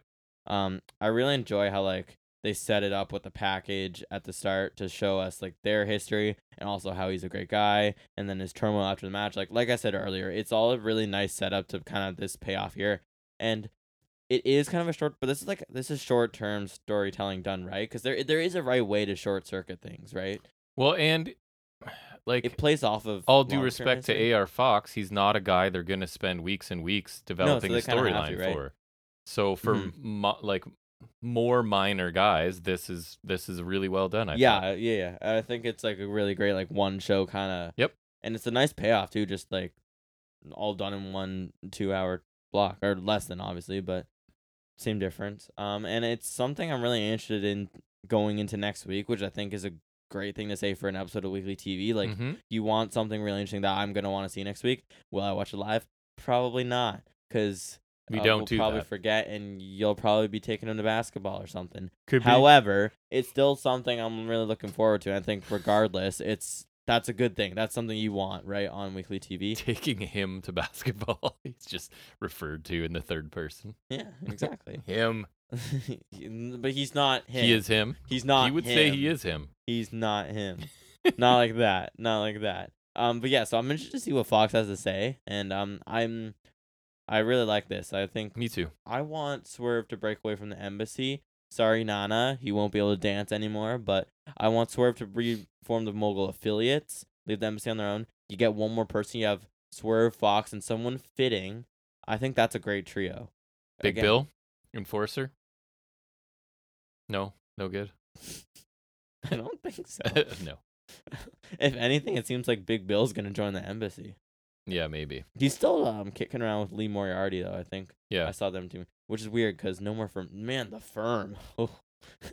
R.I.P. I guess. I funny. don't know. Honestly, I think I respect the Firm just simply because that's ironically when Ethan Page actually got pushed, because now the Guns have ended up better off, and Page is with Isaiah Cassidy. Moriarty and Big Bill have honestly, and like, they've stayed pretty much the same. Yeah. So they were unaffected. The Guns have benefited from getting out because they got the tag titles, and now they're with Jay White. And Ethan Page just went down. Yep. But anyways, back to the point. I thought this match was great. I thought the turn is really interesting. All around, I think it was a great piece of television. It was good. I think, like, would you say this is like the middle block? Like, because this and the 2 segments before this are fantastic. Probably somewhere just after halfway, maybe. I think that's a fantastic block here. The Cole MJF, FTR, and then this. That's just a really nice block there. Very enjoyable. Then we're gonna stop that for a little bit, actually. Yeah. For a decent bit, we're gonna stop that. Jazz confront Jericho. They're outside his locker room. You got Anna JAS 2.0 and pregnant Ty Mello, or Ty Mello. That's weird. Oh, I forgot she changed her name. Ugh. Gross. Okay. Jericho asks how everything's going. Ty said that the baby is great, but wonder what's going on with Jericho. Her baby's not interracial, so I don't care. Okay. Parker said that baby, the racism's already been ended. So. Yeah, the racism's already ended. So you tell me why I should care about this. What's this baby gonna could do? end homophobia, I guess, or something somehow. I don't know. End sexism? I guess. That's good. Yeah, like, well, okay, wait. So this is gonna be a really weird thing to say, but like, so theoretically, if a mixed baby is the baby to end racism, what would be the baby to end homophobia? Would it have to be like the baby, like, I don't think it applies to them, but like, it would be if could end transphobia if one of the parents were trans, I guess. I guess so, yeah. Or like, I don't know, because it's like mixed. It's like if a straight person or like hetero or whatever it is can have a baby with a trans person, then like, it'll be. I'm trying to do the Cody promo, but like, you know what I'm saying. So I guess it has to be something like that. Yeah. So like, I mean, then I don't know, how would you do a baby to end sexism? You do like, I don't know how that works, because like, I don't either. I don't know. It's funny. Anyways, Parker said that the crew means the world to him and to all of them. And he said he wasn't sure what the group means to Jericho anymore. He said that Jericho's being selfish and she's not sure Jericho. She said, we spend all this time appreciating you, but I'm not sure you appreciate us. They sounded really bad. Jay said that, like Jake said, they can't give him 100%. Menard told him to figure it out. They were looking at the painting too. All I had to say was, this was fine. Still don't want this. Conti sounded really bad. I thought she and Jay sounded bad. I thought Conti was worse. And it's just more time and resources going into a decision and a story I'm not into. I don't want, or I don't care. Not much to say. Yeah. And I think I feel like when Ty Conti was more in the forefront, she didn't sound as bad, but she was really bad here. This was rough. Mm-hmm. Yeah. I miss good Ty Conti. It sucks. Me too. We thought she was poised to be a big deal. She showed great promise back in the day. She really improved a lot and then plateaued. She had some cool matches. She had some really cool offense. I thought the DD tie, I love a good tie KO. That was, and then, A, the names were funny, and B, the moves are cool. She had a solid outing against Baker. I feel like she joined up with Anna Jay and just got worse. Somehow. And I think the union with Sammy didn't really pay off for her. No. Because I think Sammy is good at being a prick. He's a likable babyface, or he's a great cocky heel. But I don't think that applies to her either. And I think ever since joining with Jazz, I think you want to talk about not fitting Garcia. It doesn't fit her. Yeah. I don't think it ever did. I think she just kind of got forgotten about, which kind of sucks because I still remember. I feel like we'll always reminisce about this, but she did have promise, and I remember saying she could be a TBS champion. Yeah, like she could be the breakout woman next year, sort of thing. Yeah, they I think could position her to beat what she Cargill challenged eventually. Baker at the end of 2021. I think it was Full Gear 2021. Like, yeah, we were saying like the next year, like last year could have been her year if things had gone differently. I think, like, I don't know. I think making the whole I don't think you always have to make couples a storyline. I think that kind of did her in, and now it's at this point. Obviously, pregnancy, that's a great thing. That's not obviously, but I think pre-pregnancy, a lot of things didn't go her way. And yeah, she just didn't sound good here. I don't want to crap on her because again, she used to be good. She did. It's really weird because this was weak. Yeah. Yeah, the whole thing, just not interested, and I don't want it. Then we got a recap of the trios title match from last week's Collision. Malachi Black shaved his face. That's the most notable thing. And also Billy got teased retirement or whatever. Teased. He left his boots in the ring, man. I think he should be done. Normally they don't mess around with that. I don't angle, know. But I disagree. Didn't Taker leave his hat and boots in the ring, and then he came back the next year and also wrestled in Saudi and ruined his legacy forever? I've heard people say it's just him retiring the daddy ass character. I don't know. I don't care that much, unfortunately. I think that'd be dumb if she's retiring that. So I don't really care. They can have that on Collision, as far as I'm concerned. He can ruin his legacy in Saudi Arabia too if he wants. He could. I don't know. That's what Taker did, and he said he retired, but then he was like, "Nah, I'm gonna get dropped on my head." Did you see the Saudis offered the big soccer player Mbappe? See what they offered him? Like $750 million for a year, like a $750 million to play soccer there, I guess. Like on his team or play in for a them. league there, I think. Anyways, Saudi keep going. It's getting late here. And their sports. It's Friday night and it's getting late, so move on. Okay, it's Friday.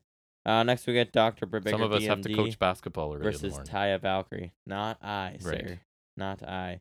Baker and Taya. Sorry, I said Swerve was match of the night. I meant this. Just kidding. I can't even finish that sentence and have anyone out there think that I like this match better than Swerve Darby Allin. I did not. I did not. I don't think I could even have anyone thinking I like this better than anything Swerve. This was kind of the anti-Swerve Allin match.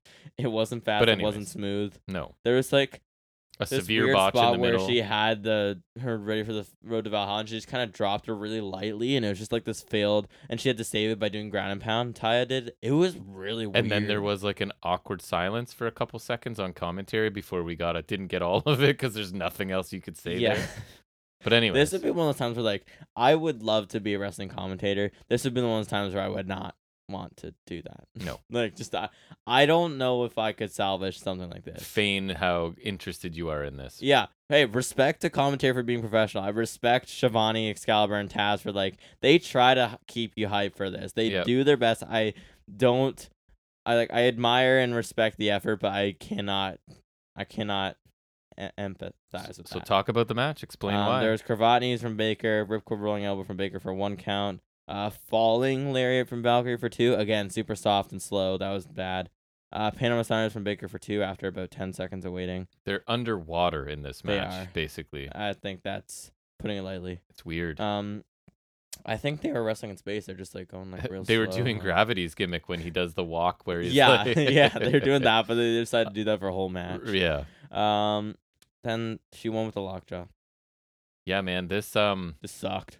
When Taya's in control, things are really slow, right? And then I don't even think Baker really got to shine when she was in control either. Botched Road to Valhalla was really awkward. The crowd that was really weird for me too, because I was like, it just confused me. The crowd's not into it. Neither was I. And I'm a bit concerned about Baker too, because there's been a couple lackluster matches lately, but I feel like everyone slows down when they work with Taya, right? It's like absolutely move, pause, wait, move, wait, white move sort of thing. Mhm. And I guess the plus side, if we're silver lining, it is two fairly big names in the women's division being given 10 minutes, but it's still the only women's If this is match, the 10 minutes you're giving them, I'd just rather you have a short and it one. wasn't good, It unfortunately. was not. No. No, I did sir. not enjoy.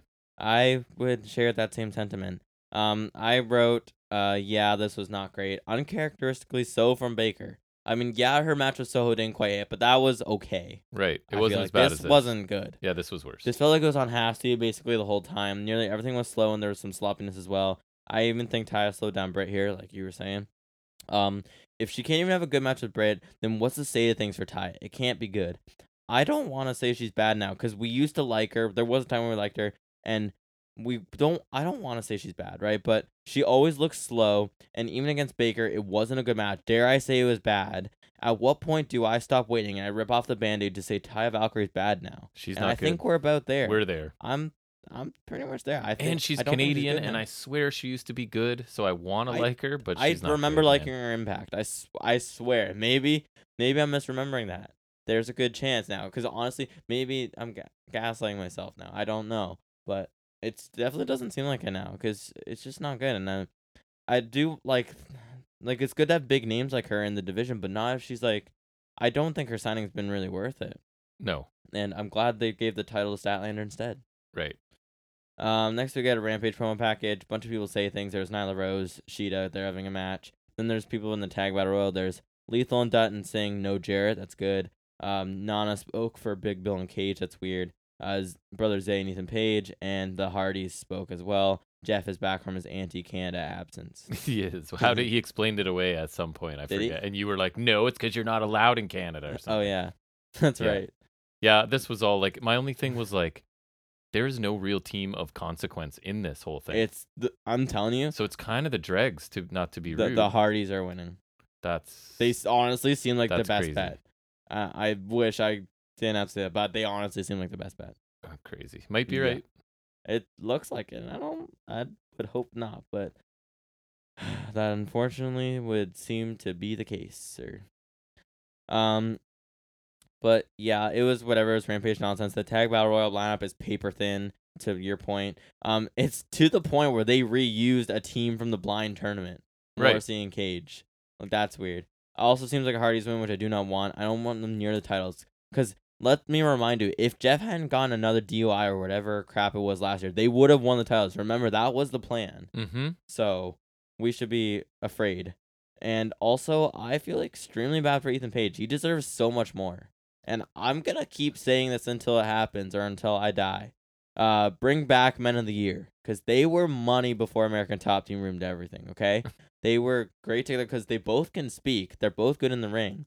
And I don't know if I mentioned this, but their theme song was awesome. Yep. So Just off topic, well, sort of back to a All right. topic. I just added that match to the list of matches I do not like, and you were wondering what other ones we have. okay. I'll tell you what I refresh my have. I memory. don't know if you contributed any of these. So matches I did not like this year. I'm assuming there's some NXT on there. Bray Wyatt versus LA Knight for the Royal Rumble. Ooh, okay, good. I'll put that on mine just so I have one. Bianca Belair, Alexa Bliss, Royal Rumble. That sounds right. Did not enjoy. It says 8-minute match with many basic submissions, slowing things down. No better than average TV match. I'm gonna write Bray Wyatt versus LA Knight Mountain Dew. Sting, Allen Cassidy versus Butcher Blade Sabian, March 22nd. Oh yeah, Dynamite. wait, sorry, what was it? It was Sting, Darby. Sorry, run that back again. Sting, Darby, Cassidy, Butcher Blade Sabian. And when was that? March 22nd, Okay. Dynamite. And is that Lame, it? it's a lame finish where Sabian waits for 10 seconds to take a death Right, drop. because Sting made them all look like idiots. No, that's not all. Miz McAfee, WrestleMania Night 1. Was not advertised, didn't want it, didn't need it. The low point Yeah. on a really good night of Mania. Yeah. Other one I have is Breaker Carmelo Hayes, Stand and Deliver. Really? Just because it under-delivered so much. But would you put that in like the worst category when it comes to it? It's worth mentioning because to me, like I think you could honorable mention a match that. like let's say Osprey and Omega had come out at Forbidden Door and had like a C match. Unfathomable. That might be a nomination for worst match of the year, only because like for me, maybe it other turned people out to be would the disagree. best match ever. And then I have Jarrett versus Briscoe, the concession stand brawl. I did not enjoy. Oh yeah. What was the date on that again? June 21st, Dynamite. Awesome. Okay. I'll start And then with Valkyrie Breaker is the other one. Or sorry, Baker. Oh, sorry, it was June what? 21st? 21st, yeah. Awesome. Thank So I've you, got a sir. pretty decent list, right? I try. Baker versus Valkyrie. What was that would have been July 26th. Because I don't like to rely on other people's. I like our own for this. Because I agree. I like having my own thoughts. 07. But anyway, sorry, I digressed us quite badly. That's helpful. And those are some good picks. I forgot about the Mountain Dew. That one makes me laugh though. It was bad. It makes me laugh though. I like that they're making a figure of that, and guess what? I'm gonna buy it. Yeah, you probably will. It makes me laugh. That's funnier than getting a burnt fiend. Mm-hmm. Next, there was a quick Buddy Matthews Andrade promo package. They're going to have a ladder match for Andrade's stolen mask. And if you think that's dumb, at least they're not fighting for a sledgehammer. But hey, as dumb as it is, that them facing each other will get us to probably check out Collision. Yeah, so I don't think it's the dumbest thing ever. But it's just they really didn't spend any time showing us that this mask was important. Mm-hmm. They simply did us the tell, not show. The House of Black stole it, and that was it. Right? And it's not like they needed to spend some time building up why it's important. To be fair, I'd probably just watch for Cole and MJF. Too. Other than just it's what he wears to the ring. Yeah. But anyways. I guess Matthews got to speak, so that's cool. Yep. He says he'll burn the mask if he wins. Nice. I like fire. Yep. That's cool, I guess. That should be a sweet match. Then main event? Yes, it's main event. Because you know, best friends are those main eventers. Yeah. John Moxley and Claudio Castagnoli of Blackpool Combat Club versus Lucha Bros of Not Death Rhombus. Nope. Versus Best Friends. Speaking of which, I'm disappointed. There's the one storyline in the AW game where you can join Death Triangle, but then even if you choose to join them, they're like, nah, we don't want you. So Death Rhombus doesn't even get to Can form. never happen. And I was so excited to form Death Rhombus. I was so going to do that. You and Death Rhombus. It's funny. The word rhombus is funny. Death Rhombus, like I've seen, like I think when the guys I watched were playing, they were making the joke of like Death Rectangle, whatever. That's not funny. Okay? Rhombus is Death Rhombus is funny. Yep. Death Parallelogram, maybe, but Death Rhombus is the money. All right, and I will not be convinced otherwise. The match started with a lot of brawling all around. Nothing really worth noting there. There's a springboard arm drag and a standing double foot stomp to Claudio from Phoenix. Mox did King Kong Lair to Trent for 2. Mox took Soul Food from Chuck, which is probably one of my favorite move names. That's just funny. It works for me. Yep. Eat Defeat is also good for that one, but I like Soul that Food. Soul Food's nice because I only heard that. Yeah, those are good. I like the foot puns. Penta tags off of Mox, comes in with sling blades and a backstabber to Chuck for 2. Claudio lifts Chuck in a military press. He drops him into a cutter for Mox. The execution wasn't perfect on the cutter because he didn't kind of quite get there, but I thought the idea was really cool. Best Friends had stereo pile drivers to Lucha Bros. Phoenix had Chuck in like a heel hook or some sort of like submission while Penta did the arm snap to Trent. Then a Fear Factor for a 2 count. Blackpool saved the pin. Orange Cassidy came to distract Blackpool. Mox fought him then. Penta won with the package pile driver randomly. Yeah, that is true. That is what happened. I don't know. It didn't feel like a main event on paper, and I think that kind of came out in execution too. Agreed. Like I'd much preferred Swerve Allen to this. Not that this was bad, right? But best friends are never winning. I will say I was surprised by the finish because I had already started making notes saying like Lucha Brothers aren't even on this show. Best friends never win. Clearly going to be a rehab win for Blackpool, right? So it wasn't, which is a bit surprising. Mm-hmm. So I was surprised by that, but I don't know. The crowd was supportive, but they weren't overly excited, right? I don't know where this match kind of came from and why. It came from the ROH pay-per-view, right? Which you didn't finish, so it's on you. You did not finish. I actually want to go back and watch the women's match. I heard it's awesome. So. And Claudio Pack. But the action, I saw him swing Pack on the stage. The action was fine and was what you'd expect. It just didn't feel important or epic. I agree. Like I want a main event. I like the lineup of talent on paper because say we want about Best Friends, they're good in ring. They are. I do enjoy. They're Best really Friends. fun to watch. Yeah, I do like them, and obviously always been a big Lucha Bros fan since the Impact days. And Blackpool, love Blackpool right now. So it's a great talent pool, but yeah, it did feel like a really random cobbling of It talent, did to right? me. And I do understand where it's coming from the ROH pay-per-view, and that's perfectly fine. But even from there, it just feels random, and it partially for me, and it's not no fault of their own. Well, it isn't, but like they just don't do a lot of multi-man tags like the 3 ways or 4 ways. Yeah. They just don't, other than pay-per-view Oh, title matches, they just don't do this a lot. You The know what I mean? ref lost control almost immediately, and Yeah. even the commentary at one point when At least JR wasn't there. they joked about the first tag being made several minutes in, Mhm. like Mhm. they laughed about it. Mhm. Yeah. And like, I don't like.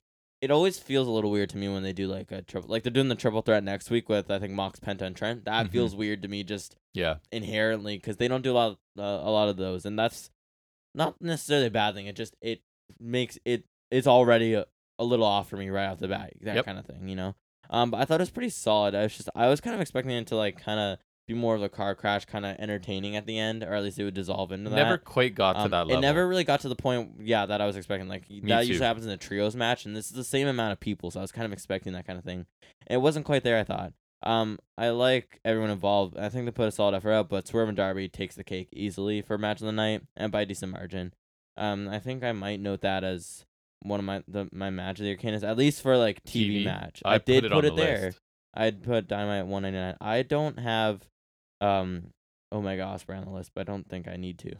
Yeah, it's probably assumed it's going to be on there. I'll probably add it there, but it's taking my pick anyways. That doesn't matter right now.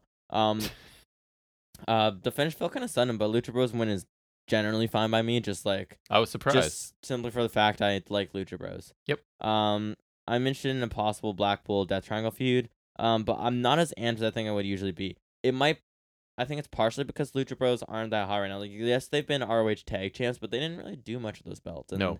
it kind of left them largely off TV, other than when they had the defense against Blackpool pre-Double or Nothing, and that's the only thing I can really remember from their title reign. But I'm also, I think, like I mentioned, I might be the post Blackpool Elite withdrawal. It was just really nice to experience a storyline like that again. I always love the big Elite storylines. Like you can say, oh, because they're EVPs, they're putting something, but it's the most interesting. Delivers generally, yeah. It delivers full front, and so I'm gonna miss that. Obviously, you can't always have that, but it's just like you're in this weird period after something like that dies down. Mhm. It's just like it's so fun being in the midst of that. There's a void now. Exactly, and I think like the MJF Cole thing is great too, but just it still feels something missing. Like honestly, like Well, and that's a completely different tone from Blackpool. obviously, yeah. Just the weeks where we had like when we were leading up to Anarchy in the Arena when the Elite were uniting, that was really fun for me. I really enjoyed that, and just the excitement of that, like what's gonna happen next week, waiting for Ibushi to come, things like that was really fun for me. So I'm gonna miss that. But I think Blackpool Death Triangle on paper is a great feud, so I'm interested to see that as well. I'm also kind of fearing though the Best Friends might feud with Blackpool because that seems like a drifting around here, and no disrespect Well, it to is them. Team Cassidy is their but prime target right now. Cassidy should focus on his title reign. I think that's more interesting for him, and it's much better. And I love that triangle way more. No disrespect to Best Friends, but they don't. I don't need They're them. just in a not major feud. believable as a threat to anything. Yeah, due to the way they've been booked for years. They work in their function. They don't need to be anything more than right. that. Regardless, a solid main event, but kind of lacked the big fight feel I was looking for, and lacked some more ramped up action towards the end, I thought. Yep, I would agree with that. Overall, I still like the episode. I loved Swerve and Darby Allin, obviously. Yeah. I really thought that was really strong. AR Fox Cassidy was good. Opening segment was good. The little brief hook thing was really cool. Pack Gravity, like Gravity looked cool. I know I didn't love the distribution of the offense in that match, but the match was still interesting. The women's match was weak. All of the Jericho stuff I don't really enjoy, even though I thought Callis was doing a good job in the performance. If the main event's stronger and the women's match was not bad, even, I could go in A range. I'm not quite there, so I'm going to go B+ because I was entertained by quite a bit of in-ring and quite a bit of the segments. Mm-hmm. Not everything was perfect, but really close to A range, so I went with the B+ this week. Mm-hmm. Yeah, I think like what I was saying earlier, the middle section of the show was super strong. Yeah, there was a very solid stretch in the middle. I thought the start of the show was pretty good in its own right. I think the package to start us off was really nice exposition for anyone who doesn't know, and just giving us some background on AR Fox. And I thought the opener was really nice as well. And so that coupled with the Swerve Darby match and the aftermath, that was phenomenal. I thought that was a really nice one show arc kind of thing, and obviously it'll carry on to next week or something like you said. But it's a nice, like you said, it's a nice kind of one show, like A thread woven a throughout thread the throughout episode. the show. Yeah, that's the words I'm There looking you for, go. right? And obviously the match was fantastic. I really loved that. Some great stuff in there. And it deserves a spot. Like it'll definitely. I think that'll make the nominations for the TV match category. I enjoyed it. That's why I like the TV match category, because I feel like because pay-per-view matches get so big, so even though this match is great, it might not stand a chance in, because I think a TV match like Bullet Club Gold and FTR, that could make both categories, because that was phenomenal and it had the length of a pay-per-view match, but this one might not make there, so I'd like the TV category because this deserves a spotlight. And then the Cole MJF FTR promos were really strong. I thought that helped build that match for me, even though I already want to see it. They were that was good. really nice. The Jack Perry was okay. I thought the Jerry Lynn thing was really weird, so I thought it was okay. Hook vignette was really cool. Any of the jazz stuff, I'm just gonna lump that in together. Fine. Yep. Whatever. Take it or leave it, I guess. Blackpool backstage promo was solid. Baker was fine. The match not good. Her promo was okay. Match not good. Correct. Promo okay. Match bad. Correct. Rampage stuff, whatever. And the main event was perfectly solid. Nothing amazing, but it was good. So I would also give it a B plus. I think it's a really good main event, and it's a good women's. It's a really good main event, good women's match, and a couple better segments away from an A-range show. Yep, I agree. It's really close, because I think the middle stretch is really strong, but just needed some other stuff in there. A lot of good stuff this week on there, and a few duds, but mostly very good. All right, let's move into our next segment where we'll take on some trivia generated by artificial intelligence in a segment we like to call Off the Top of His Head.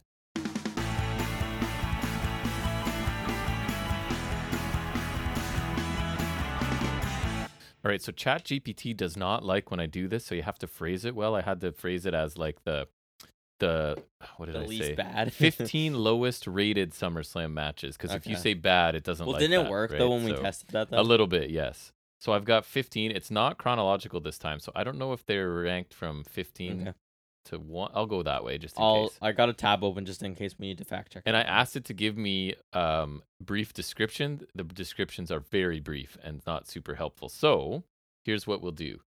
We'll start at number 15 and work our way. So they're saying SummerSlam 2016, and it's a match for the Intercontinental Championship.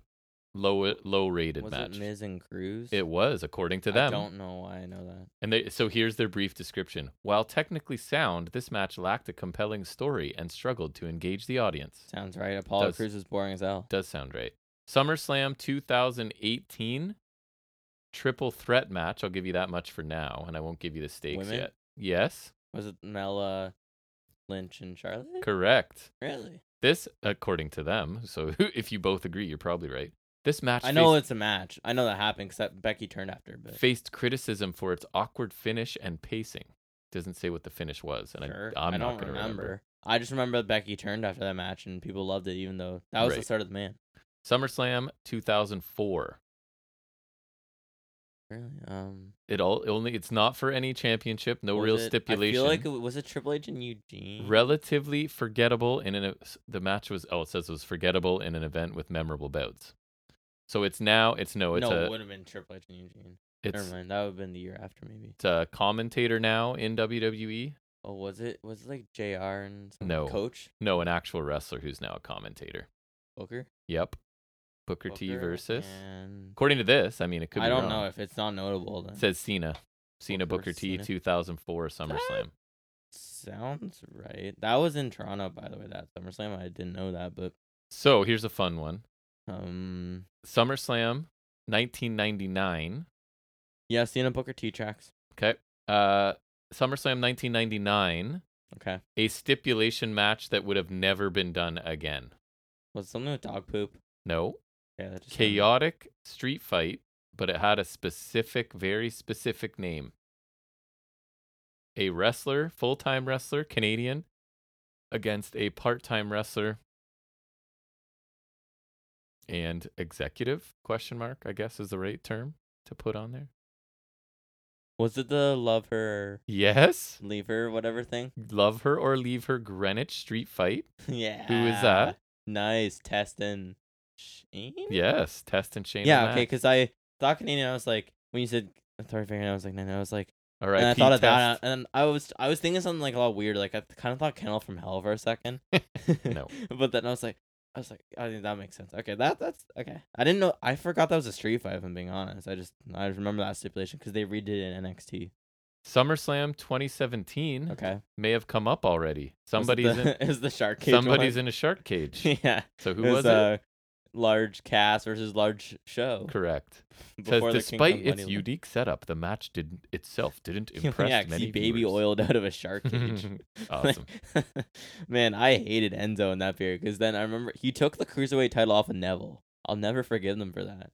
That was horrible. SummerSlam 95 women's All right. match. Any It's chance? Alundra Blaze and someone. It is, and I would Is it not. Bertha Faye? It is Bertha Yeah, Faye. Why would you nice. know that? Well, because okay, so in that time the women's division was Alundra Blaze. That's how It was. if it's 95, 90, you know it's Alundra Blaze first off. Yes. And second of all, the two main rivals she had from that period that anyone would know is Bull Nakano and Yes. Bertha Faye. So I know Both from Bull Japan. Nakano, but Bertha Faye Bertha was Faye. she was big in Japan too, and she Google was like a imaging her right menacing now. big one too. Oh yeah. Okay. She was with Harvey Whippleman. right. Also women's champion. Nice. But like, so because she's menacing in Japan, like she's a big monster heel in Japan, whatever her name was, I forget. Yeah. But then they turned her into like the trailer park big girl. She's the girlfriend of Harvey Whippleman, so basically like a joke character, right? Right. And so yeah, so she was champion for a bit. And she was like one of the ones that was notable against Blaze besides Bull Nakano. Right. Mm-hmm. Rhonda Singh was her name apparently. Mm-hmm. Yeah, she was something Singh, I remember. She But wrestled yeah, in Japan under the name Monster Ripper. that's what it was. That's yeah. an awesome name. Yeah, that's pretty cool. Yeah. All right, so you Mhm. nailed that one. Number 8, SummerSlam 1992.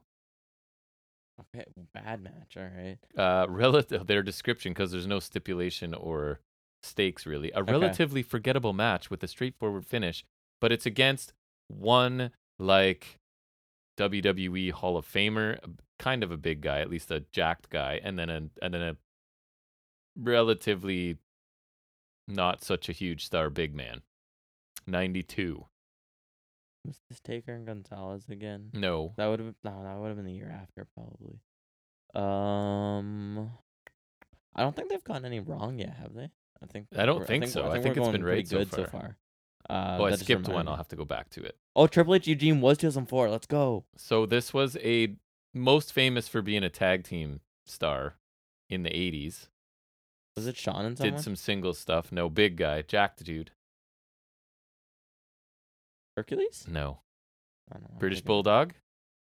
And big guy, never really a super mega star. Who? Berserker. Wait, Bulldog and Berserker. They're saying 92. Yeah. No. Okay, so there's where they messed up. All right. 'Cause Finally. 92. That's Bulldog Brett. You know the Right. Wembley Stadium. Yeah, That's yeah. that. That's why I was thinking like that's the match I think of when you hear SummerSlam 92. But that's a great match. So I don't This one. think that's right.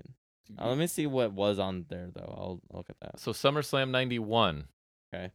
This match I remember. I know. It was not good.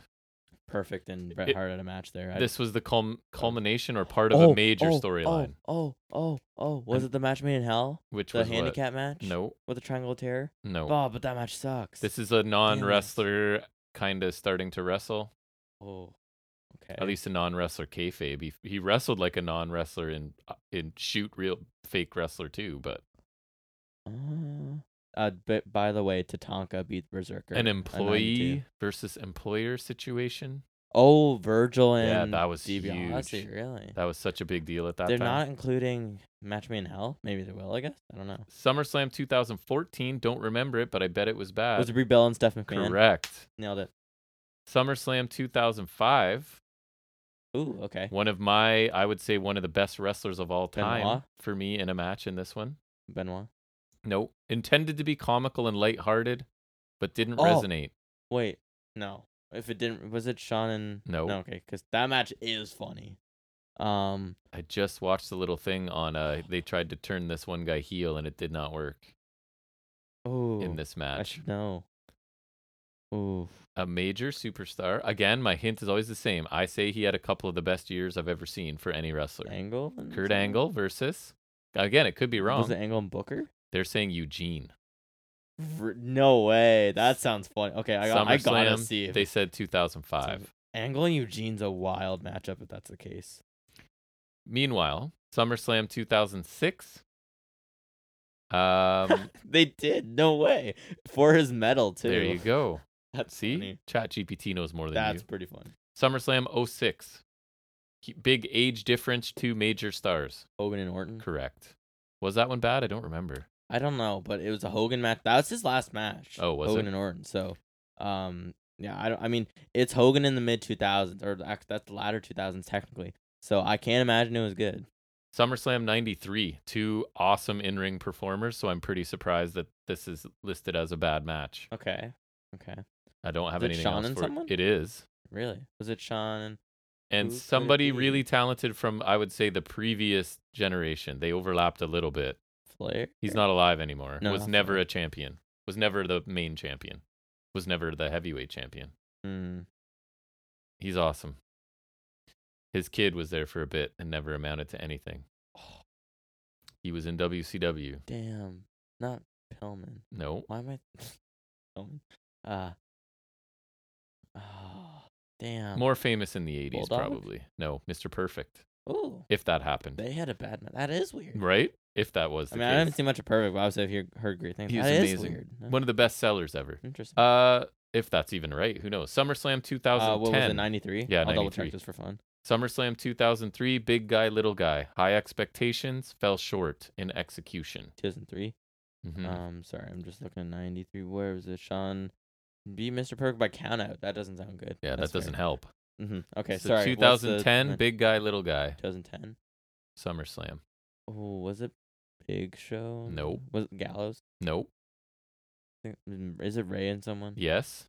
Ray and Taker? Kane is correct. Oh, yeah, because that's the one where Undertaker returned because Kane attacked him or something, and then he was playing detective, trying to figure out who did it, but then it was him. Right. And they had a Hell in a Cell match where Paul Bearer interfered, and I've heard really bad things about that. This one you might have mentioned already. SummerSlam 1993. Oh, Taker and Gonzalez. Correct. Yeah, I remember the one SummerSlam they had a rematch from Mania 9. Because wait, this one might have been better though, because they didn't have the chloroform soaked rag. Nice. From Mania 9. The ether. I like when they use the word ether better. So this one's described That's straight as out of Thor, yeah. a slow, uneventful encounter with a disqualification finish made this a low point for the Undertaker's streak. According to Wikipedia, it was a rest in peace match. Oh boy. That sounds awesome. So the final one, number 1, is SummerSlam 1995. Oh, that is a bad SummerSlam. I've heard. Well, 95 is a bad year for them. It is a gimmick match. Is it? Kiss My Foot? No. Okay, wait. Is it? It's not Mabel and Diesel. It's like a signature match for the one guy. Is it Mabel and Diesel? No, it's not. Really? It is big dudes though. It's not Mabel. That's weird because I wonder if this I've one heard bad things about Mabel and Diesel. I wonder if this one actually happened. Is it Yoko and someone? No. Taker? No. Isaac Yankem? No. DDS? Oh, I'm actually checking the card to make sure it was on there. I don't. It was on there. So all-time big man in his signature type Bundy? of match. No. Who Wow, has you're a bad at signature this. You match? say you know wrestling. Or like a match that he's super common in, at least. Big guy. What The- other they're big guys like around the there? big who's the best, arguably most important big man in the Andre? No. After that. Like 90s and on. Oh my god. He won like 39 times in a row at whatever pay-per-view. He's like Taker? Yeah. I swear I said Taker. No. I don't think okay. so. Maybe I missed it. It was a casket match Yes? with Mankind? No. Goldust? No, I did not know this match happened. Big guy. Kama? Yes. Oh, yeah. I was going to say big Okay, guy no, who I had a know. million characters. The Ultimate Okay. Fighting Machine. The Supreme Fighting Machine? Sorry, it's Supreme Fighting. Okay. Right. You gotta make it better. So there you go. I feel like I have heard bad things. That actually, I'm- I looked that up. It did happen. I don't know if I'm it was good or not. surprised. Yeah, that's also But the Birth match of Fate. happened in the right year. So. I'm really surprised that they did not do Diesel and King Mabel because that's the year of King Mabel, baby. That was not good. Maybe ChatGPT didn't see Oh, it. God. Okay, I'm just looking. I also looked at it, but like this is not a good SummerSlam because like you got Hakushi and 1-2-3K, which Hakushi was dope. probably good in ring. How dare you? But Hunter Hearst Helmsley, Bob Holly, that's just not good on like from a star power perspective. But this one makes me laugh. It's Smoking Guns, which is Billy and Bart Gunn, which is funny. But then there's the Blue Brothers, which is the Harris brothers, Awful. but Uncle Zebekiah. You know who that is? Zeb Coulter. Right. Yeah, I just love the name so much. And Barry Barry Horowitz. Horowitz and Skip. That's what I'm looking at. Yeah, that's Bertha Faye of on London. SummerSlam though. Barry, no disrespect to Candido, but So there was Isaac Yankem. He faced Bret Hart on that one. yeah, that's what I was thinking. And that's the famous ladder match, right? Michaels and Razor. That's the second famous ladder match. Not this, the big this one. is the rematch one. Right. Mm-hmm.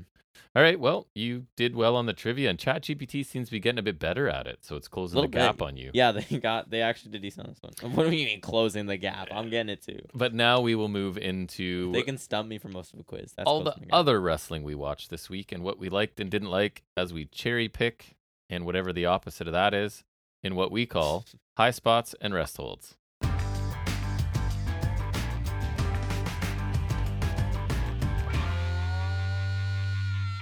All right, so you have a post you really want to let me know. You don't have any raw stuff. I'll get into NXT in a minute, but what did you just find? I get a good chuckle out of this. Okay, about? So they added a match to SummerSlam, and it's something Vince would do, and it's something they used the that doesn't narrow much down. They always did at Mania to get a lot of people on the card.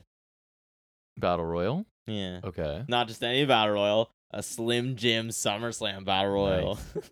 Macho Man's winning. That makes me laugh. And then what's the stakes for it? Anything? It literally just said that there's people from wrong. Ooh, that's the audio from my video. You get Slim Jims. You get high sodium cured meats. Remember there was that random Battle Royal at the Survivor Series the one time, and then the Street Profits just stole the Pizza Hut. Oh yeah, that's right. I feel like it's gonna be like that. It literally just says it's a Battle Royal it's a co-branded Battle Royal. It's presented by Slim Jim. I mean, I can only hope it's as good as their last branded match. Can't wait. Mountain Dew, baby. All right, NXT. Let's talk about it. You watched some. I forget how much. You may have also opinions. forget how much. I did see something, but I don't remember. I like the opening segment in ring. It was Dom and Ripley in the ring, and Dom is sort of being himself and talking about. I thought it was funny. Being himself. Finally making his family name relevant, right? And the crowd hates him. Ripley is kind of addressing Valkyria's request for a match. Wes Lee comes out. He's all fired up and angry, obviously, because he lost his title through cheating from Dom last week. He talks about putting his heart and soul into his title run, wants a rematch. Mustafa Ali comes out. He talks about how he loves and respects Wes Lee, but he doesn't like Dom. And then he says that Dominic steals things like his dad's 619 and his other dad's Frog Splash, which I thought was a pretty funny line. Then Ali sort of complains about, he actually says this clown, referring to Wes Lee dropping the ball and losing the title. So now obviously Lee's getting upset with Ali, and Ali's getting upset saying he was in line for a title shot, but it's Wes Lee's fault for taking the match against Dom. Yeah, I saw a bit of that. I thought it was good. I saw it on Instagram. I liked it, yeah. Yeah. Ali warned Wes about taking this match, but Wes was too stupid to listen to him. Again, Mustafa Ali's words here. Dominic says he doesn't care who it is at Bash, and Ripley says Dom could fight both of them. Dom ends up shoving Mustafa Ali, who then goes to hit Dom. Dom ducks. Ali obviously hits Wes Lee instead. So they fight for a little bit as Dominic and Ripley sort of retreat. And then later on in the show, I also liked, because Dom is sort of starting to question, is it really a good idea for me to face both of these guys at the same time? And Ripley's just like, mommy is always right. And so I think Dom's starting to sort of question just following Rhea Ripley. Everything It'd be interesting for them to tease that. It doesn't seem like something they would do, because that seems like a good thing going for them. I don't know. That's interesting that they're teasing that, because right, like he would never question her in front of her, but he's sort of realizing why are you making this harder for me? I'm surprised that they would tease that, because I think I don't know. It just seems like something they wouldn't mess with. Right. I like the dynamic here. I think Dom's really good as the slimy heel. Ripley's believable as the one in charge of him, right? And that she's putting him in tough situations regardless of how he feels about it. And then the issues with Mustafa Ali and Wes Lee are kind of coming to a head. And you kind of figured this was heading to a triple threat. And all things considered, this wasn't a bad way to get there, right? Like a solid three-way. Yeah, I think so. Another high spot I thought Lyra Valkyria did a pretty solid job in an interview. And she just kind of wants to know where she stands, so she's going after the biggest star she can find, and that's Rhea Ripley as kind of the measuring stick. They know each other from NXT UK days, I think, right? So do they? I think she says she's not gonna wait in the shadows like JC Jane, and tonight it's about her, and she's gonna show the world who she is. So She's playing it a little bit more straightforward, I think, which I prefer, less of the like bird imagery and stuff. So, because she's awesome in the ring, man, and she's going to show it again in this show. So I think this was an improved promo from her too. Something I wasn't. I thought there was an underwhelming 6-man tag here. I don't think it was bad, but I was hoping for better. Oh, it was a Schism and something. It was right? Mello, Trick, and Ilya Dragunov taking on Schism. So I don't know. 3 roots, 1 tree. I don't know what happened in the middle of this, but Gacy was bleeding, and I don't think obviously that was intentional because they don't really do blood. They do not. And then Gacy basically dodges an uppercut. Dragunov accidentally hits Trick into the steel steps with it. So this sort of comes back a couple times in this show. Trick's really mad about it. It continues, and he ends up confronting Dragunov at the end. So the finish comes in this one as 2 guys in yellow masks, followers of the Schism, I guess. They trip Fowler and Reed on the apron, and so Dragunov ends up avoiding a Gacy splash attempt.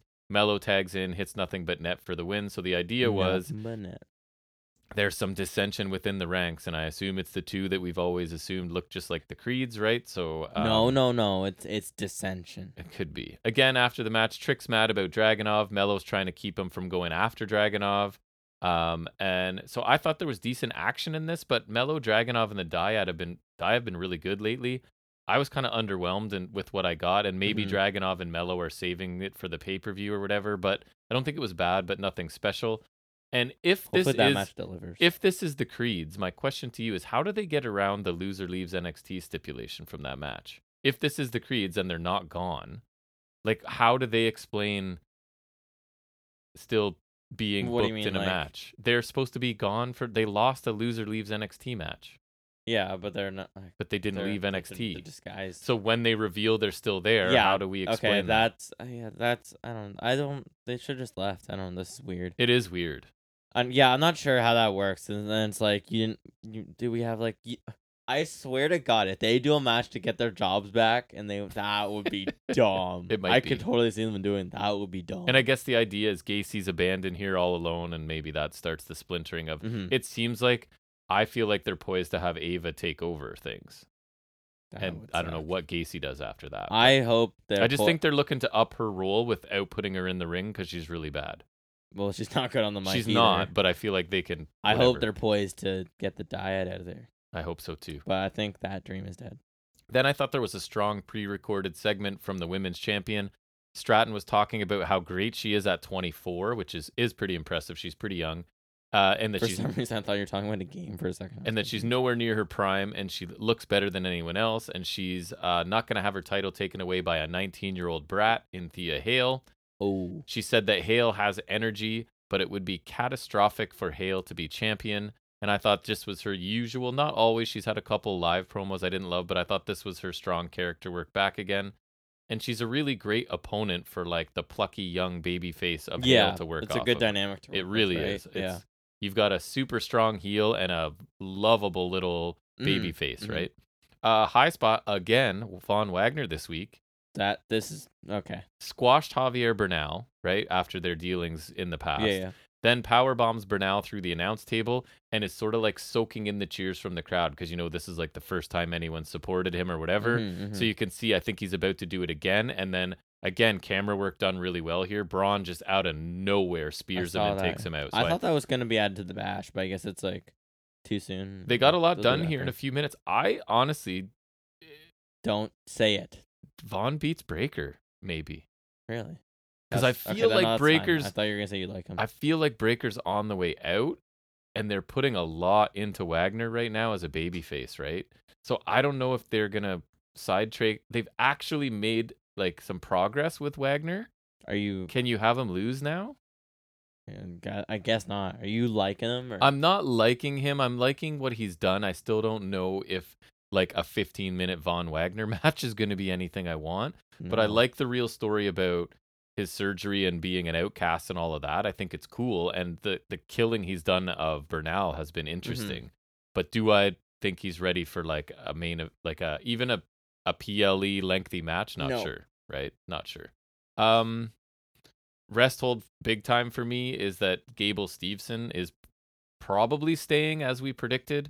but Corbin's going to be his first opponent. So I thought Corbin loves those Olympians, let me tell you. I thought Stevenson sounded really bad here. Did you see any of this? Just kind of wooden. I did not. His choice is no surprise. We talked about it last week. My fear is that Corbin loses. He's just going to go back to them. Does Corbin lose to him? Yeah.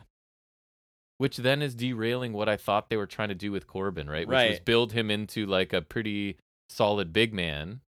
Right, I appreciate the effort in Corbin, but this kind of would, derail that, right? And then it's like, what's the point if you're just going to kind of revert him back to So then I think losing. It's possible Stevenson does one match and loses to sort of build Corbin, establish him a little, and then he does go to the Olympics or whatever he's doing. Or as Joe Negron from Smart Wrestling would say, jail is where he should be going. What did he do? I don't remember. It was some I swear, I know sort of before. sexual assault type thing that like got swept under the rug. Because he's possibly. big Olympian boy? Correct. Yeah. Well, I think. I would like to think you're right. And then I think it's been like but scrubbed from the internet too, if I remember correctly. Dumb. But like, I don't know if I could see them sacrificing like building their new Kurt Angle, let's say. Not saying he is, but to them, for Baron Corbin. You know what I mean? Yeah. Sacrificing this new Olympian big wrestler guy for Corbin. But then if he's gone for like a year or two, I guess it doesn't matter. I feel like they'd like to keep him without a loss. And then they'll bring him back to avenge it. I don't know. It's possible. I would hope so, but I'm not sure. Yeah, Gable Steveson and Dylan Martinez were arrested after a female reported she had been raped on June 15th and went to hospital for treatment. Okay. Et cetera, et cetera, et cetera. There was then conflicting versions, and nothing really happened. That is certainly something. Mm-hmm. Woo. We love the real world knowledge. It's beautiful. So a high spot, if I can give a rest hold to something that wasn't bad for under delivering, like the 6-man tag, then I guess I can give a high spot to something that I thought was going to be really bad, but was okay. Yeah, because if it surprised you pleasantly, then Guess what match that would be? Okay. Well, I don't remember what was on NXT. A women's match this week. Okay. That I would think was going to be pretty bad. Was it something with JC Jane? No. Gigi Dolan? Who's my favorite that just came back? That has boosted the ratings that we joke about. The Dana reason Brooke. Correct. That was good? It wasn't terrible. The kendo stick match wasn't terrible. But there wasn't a poll. And I thought there was a chance that it could be terrible. I don't think it was amazing, but listen. Well, it's never going to be amazing. There were some stiff kendo shots. Okay. Dana Brooke took a really hard fall on the announce table. It was a really simple, like Jade just swept her legs out with her hand and like she fell hard. Okay. And it was only 8 minutes. Mm-hmm. And when you let them hit each other with sticks, they don't actually have to wrestle a lot, which is not their strength. Okay, yeah, so they're not wrestling. That now makes sense. Right? So was it amazing? No, not at all. Did it far exceed I put my fears and expectations? Yes. I like the word fears. That seems very apropos. Brooke getting a win and Jade taking the loss, a bit surprising. It seems like they're pumping the brakes on Cora Jade a bit, which I don't disagree with. That seems right because they're going to push Brooke to main roster. Yeah, and that seems right too. But there was a while where I was like, Jade's the next champion, is what she was seeming like. Not that I agree with that choice, but that looked like I remember her when I was watching 2.0. She sucks. She's improved a bit, but I feel like she's improved plateaued in aspects and also, Right. Hopefully it's not like a Jade Cargill thing. That would suck. Another thing I didn't love was just a really basic tag match. They wanted Nima and Price on TV again, so they got a 5-minute match. Oh, yeah. Against Tony and Stacks. I actually thought Nima and Price looked better than last week, but that's not saying much. They looked super rough last week. It's a low bar. Still a basic match, and that gets Tony and Stacks a win ahead of the Great American Bash when they challenge Gallus, right, for the titles.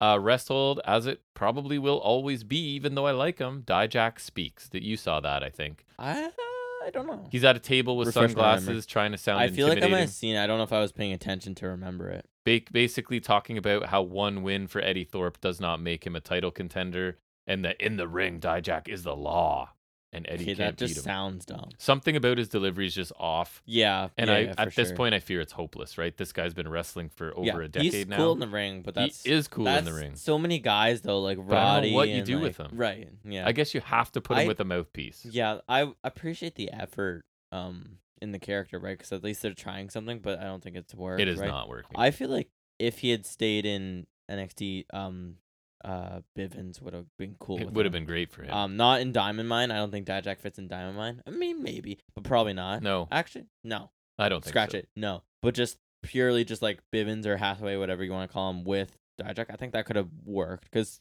Stokely's a great mouthpiece. So He is. Another thing I didn't love, and I think you saw this or some of it, NXT tries to recreate a classic brawl. What was it? oh yeah, that was bad. I did not like that. Perez and Davenport brawl in a grocery store, and some of it Yeah. looked like at one point Perez is hitting her with empty cardboard boxes. Like Yeah, that's that was lame. I thought the final slam of the freezer door into Davenport looked okay. That's right. And I was really. I mean, obviously they would never do it, but in an ideal world, she goes through the door. And I kind She of goes thought through it the was glass. interesting they experimented with camera, right? So you had seemed like yeah. actual camera in there. There Then was you had security camera. and bystander cam. I think. So I thought that was cool. I think it was security, bystander, and the guy at the counter Could was be. one of them. And I then don't think any of them were like a straight like normal wrestling camera. I think there was either like there's 2 phones in the security footage. and then I also liked at the end because the death blow was the door to Davenport, and then as Perez is saying whatever, like this is just a taste of whatever it is. As she's kind of backing out the door, you can hear like police sirens approaching in the distance, which I thought was a nice touch. Yeah, but then Perez went out there though. But somebody would call the police if people are brawling, so that made it feel a bit realistic. Yeah, right? yeah. Didn't love the metaphor this week either. I thought Dar was still entertaining, but I thought it went on for far too long, Is that the one with the cup? Where they made him a fake cup, and that was the funny part. And he immediately recovers, right? He goes from completely like catatonic to like back to normal, unresponsive to anything. And then Fraser and Dragon Lee come out, and they basically say that Dar's a fraud. Obviously, it made me laugh because I like the whole interim unifying the belts thing. Like when Sammy had the 2 TNT titles, that made me chuckle. But just the idea of someone 2 cups carrying around 2 cups just makes me laugh. It was like his child had been returned to him, right? It was funny. I would think, okay, hear me out. If Noam Dar gets the cup back and then he's carrying around 2 cups, he could make that really funny. Like, I mean, as much as I like to say having the 2 same belts is amusing, whatever, having Noam Dar with 2 cups would actually be funny. And just how big and cumbersome they are for him to carry around. Exactly. It'd be really funny. Yeah. So Lee and Fraser come out, and then Yulisa Leone and Valentina Feroz, I think I nailed those, actually. They attack the women in Metaphor from behind, so they sort of sneak in the ring. They did do that. So I'm fine with Fraser, Lee, and Dar still being in an orbit and sort of interacting and facing each other. Any combination of that's fine. Mm-hmm. The women's match that we're getting, I'm sure a tag match is not super exciting, but I just thought this segment was a bit too long. Dar's part's always entertaining, but they did a bit too much with like Lash and the other woman who I forget. Jakar Jackson. Yeah. They're doing an 8-person tag at Bash. Yeah. Right. Can't wait. We'll talk about it, I guess. Yep. I thought there was a cool Thea Hale hype video ahead of her match. Lots of focus on how young she is, how she's mastered this Kimura and is going to make Stratton tap again. And in this, I still see little hints of Hudson like trying to steal the spotlight or being up to something, right? I feel like and as someone which has been a super slow burn. It could be like kind of a thing, and I don't really watch. I don't know, but like it could be a thing where, like, cause he clearly enjoyed all the attention being the MVP, right? He still has the trophy around. Correct me if I'm wrong. Yes. And so he clearly loves all that and having that around. So maybe like he's being supportive, whatever. And I saw a bit of the package where he is like he's being super supportive and whatever, but. Maybe it could be like a thing where like now she's getting all the attention. Yes. He's trying to be the star student kind of thing. I don't know, something like that, right? And I think when Chase was gone, he was being the teacher. He was like kind of running the show, and maybe he liked that. I feel like they originally planned to have that already done already, but they actually developed some chemistry. And then Chase was gone. Kind of like a much, much smaller scale Sami Zayn. Obviously, a little bit of a different dynamic, but like because he's kind of a similar thing on Hudson's, a much smaller scale. This has been the best role for Hudson for sure. Yeah, he's been actually really good. I remember when he was playing poker. He's a throwback for me. He kind of reminds me of like a 80s guy a little bit. But anyway, he's not horrible. Something I quite liked was the women's match, Rhea Ripley and Lyra Valkyria. So got 11 minutes. Ripley retained with the Riptide, but I thought really good pace. Lyra looked really good and got a lot out of this. She was never going to win here, right? But she gained a lot, I think. Dom obviously got involved at one point and ended up taking a drop kick for Rhea. And Ripley and Valkyria continue to impress me. I don't get to see Ripley a ton, right? I'm not really watching a lot of main roster stuff, but what I loved her Mania match, was it?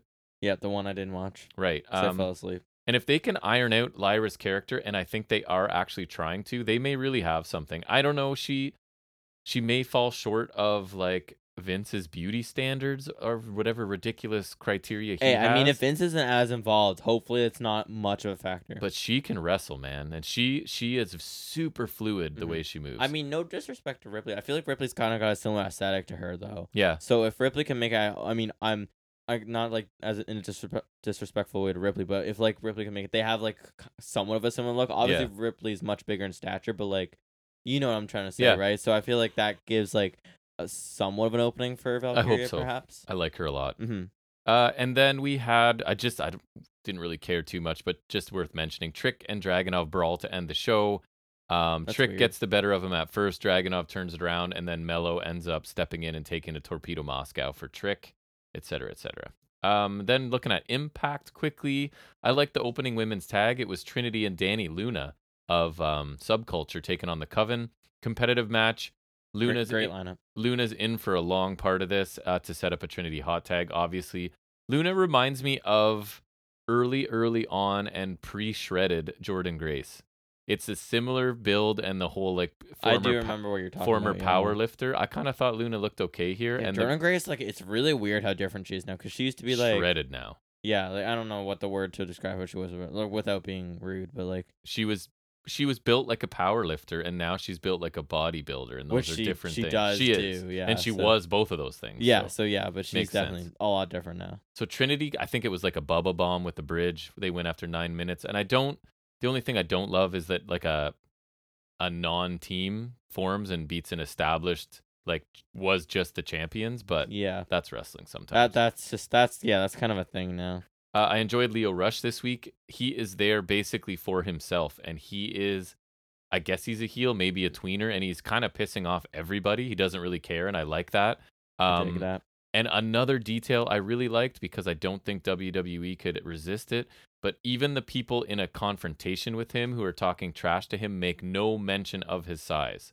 Like, you're too small to be Oh yeah. no mention of that. Well, they literally put him as like a mic man for Lashley, who's Right. huge. So they meant I swear they mentioned that like all the time. So So they, Mhm. so we basically had Myers and Moose confront Rush backstage about not being fully committed to their whatever. Rush doesn't care.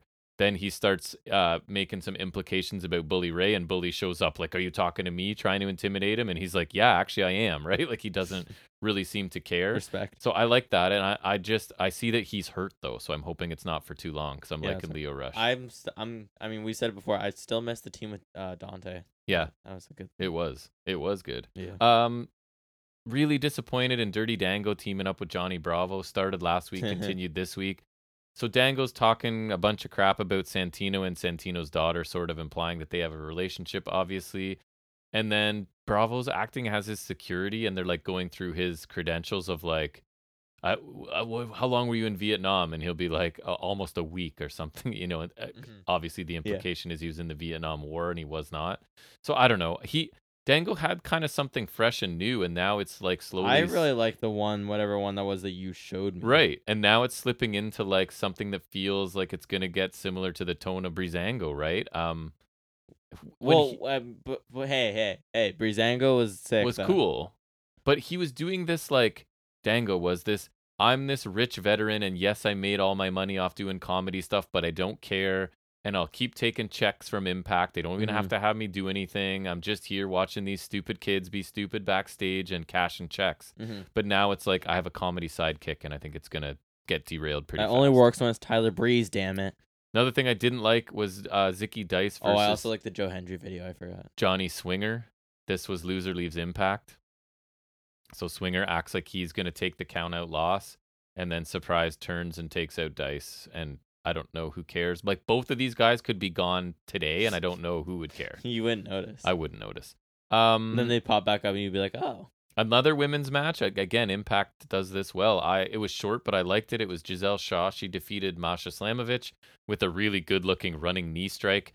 Only got about 6 minutes, but I thought there was some good action. Obviously, you have Jay Vidal and Killer Kelly and Savannah Evans all getting involved leading into the finish of this. This left me kind of wanting these two in a longer match if possible, because Giselle Shaw's really athletic and moves really well. And sort of, she works well with Masha, who's just like a killer, right? So I like the dynamic. I'd like it again. Although I'm not quite sure who's the babyface there. I thought another good 6-minute match, as weird as that is to say. I think you saw a bit of it. It was Mike Bailey and Wentz. I saw, but I remember I saw the finish, or I remember Miguel spray hearing the finish. paints Bailey, and Wentz hits his Yeah. headlock driver thing. But they had a segment before too, and the Rascals really annoy me because they're behaving like 14-year-old boys, and they're not like Oh yeah, I saw the 20-year-old thing kids with the anymore. popcorn. Yeah, it was Mhm. really annoying Yeah. outside when they talked to Bailey and everything. Who Bailey, I love his like just super calm, straightforward, like Yeah, I very like him. centered martial artist sort Yeah, of yeah. promos. I like that. Then I thought the mediocre main event, and I thought the aftermath was kind of weak. So it was Eric Young beating Nick Aldis in 9 minutes with a pile driver. Fine, but nothing special. And I think Aldis is on his way out, right? So this was Yeah. kind of what I expected. Pile driver's a weird finisher now. Well, it's the oh no, he's not the J Young Driller. does do That's it good, but no, that'd be that's Alexander, Alexander. or Cody does it sometimes. But Mostly Alexander. the Yeah. final images of the show annoyed me because Diener and Khan come out and attack Eric Young, who they literally murdered. Diener murdered this man Yeah. on television With months ago, like a shiv or something. right? And so now they're back. The design being anywhere near a major story or ending a show is a mistake at this point. They Wait, are okay, but weaker sure, than ever. sure they murdered him, but he chokeslammed Eric Young 3 times. Like that's And- pretty brutal. Design just lost a member and look like they're about to disband, and now you have them as the lasting image on your show that I don't understand, and I think the don't only like thing that worse choice. than the design being like as a faction on your TV is this duo, 'cause it's just like They're the it's weakest, kind of weird. the weakest version of a weak faction. Yeah, A weakest Right. version of a faction that never really exactly. does anything. It doesn't do them any favors, and it doesn't make it any better for you. So whatever, I guess we'll see where that goes. I'm not thrilled about like Eric Young being back and being thrown in any sort of main event stuff either, because he's fine, but he's an older fella now, and I don't know. And I've seen enough of Eric Young. I want more room for younger guys. I But kind of anyway, miss Sanity. They were all right. that's the stuff I watched this week. Did we? I guess SmackDown just happened. You probably don't have anything from SmackDown. Not really. So I guess we'll move into our preview now, right? We've got a PLE to preview, and that is tomorrow nights, if you're listening on this Saturday. That is NXT's Great American Bash.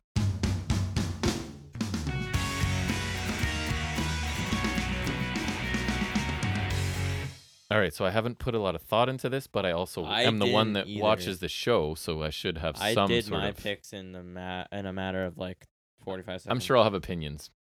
Let's go. Stevenson Corbin. I'm just going with Stevenson. Just if there's no way they're picking Corbin over their new guy. I'll take Corbin just for the interest of... I like your thought process actually. I just don't. I'm taking the safe pick. Like he takes a loss, is gone for a year, comes back and is like, I'm a different person now, blah, blah, blah. I'm going to avenge that and then go on a run. I guess the only upshot Maybe. is that the loss can further Corbin's thing more. Exactly. You could argue that. And no, then you're... No, I mean like Corbin losing. Oh. If Corbin were to lose, like you know what I mean? Like Yeah. I could work. Yeah. I like what you're saying though. We'll see. Roxanne Perez versus Blair Davenport in my least favorite name for a match. Or that's a stretch. There's worse names, but Weapons Wild match. Like, just call it no DQ. God damn it.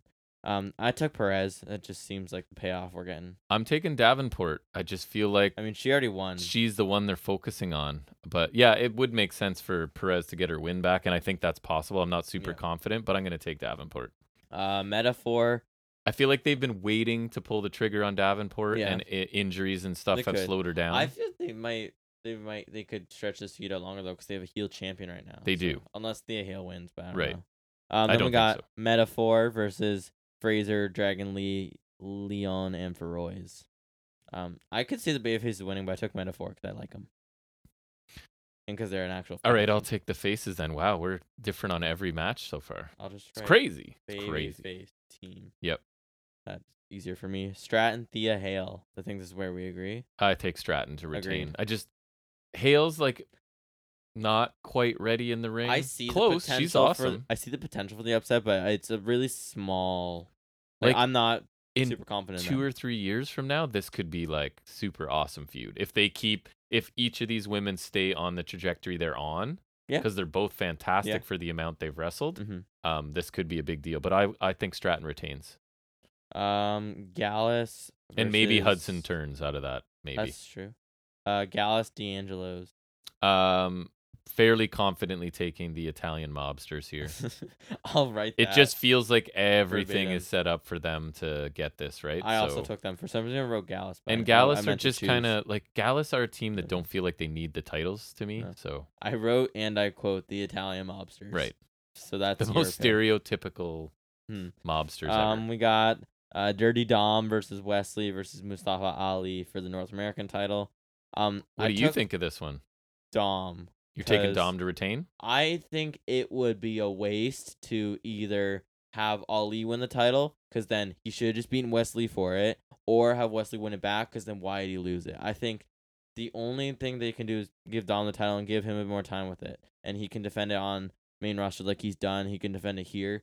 I think anything other than Dom keeping is kind of a waste of having Wesley drop it. Yeah. Because then, he should have just kept it because he's on a great run. And I just don't think they're done using this as a prop for Dom yet. Yeah. Even to be like, we run everything, we're money in the bank, we're champion, fine. we're champion. Yeah, and I think it's a fine thing to do. Yep. So I think he retains as well, just because I don't.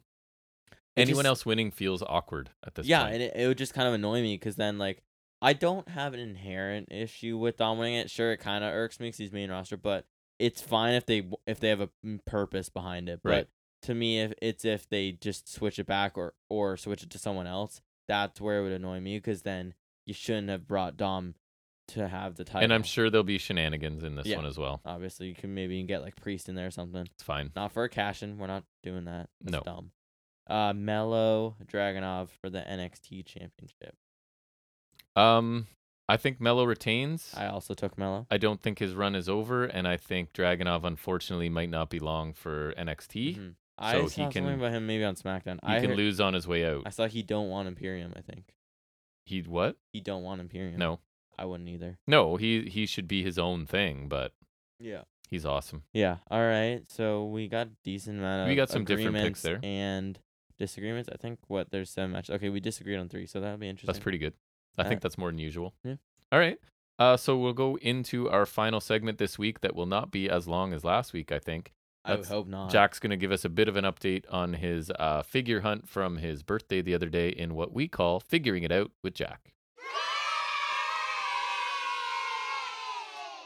All right, describe the hunt and what you found. I gotta remember what I got. It looked grim for a little while, It did and then look grim, yeah. things picked up at the end. First couple of malls we went to were the one near Canis Wonderland, nothing. So first mall we went to is about 45, 50 minutes away.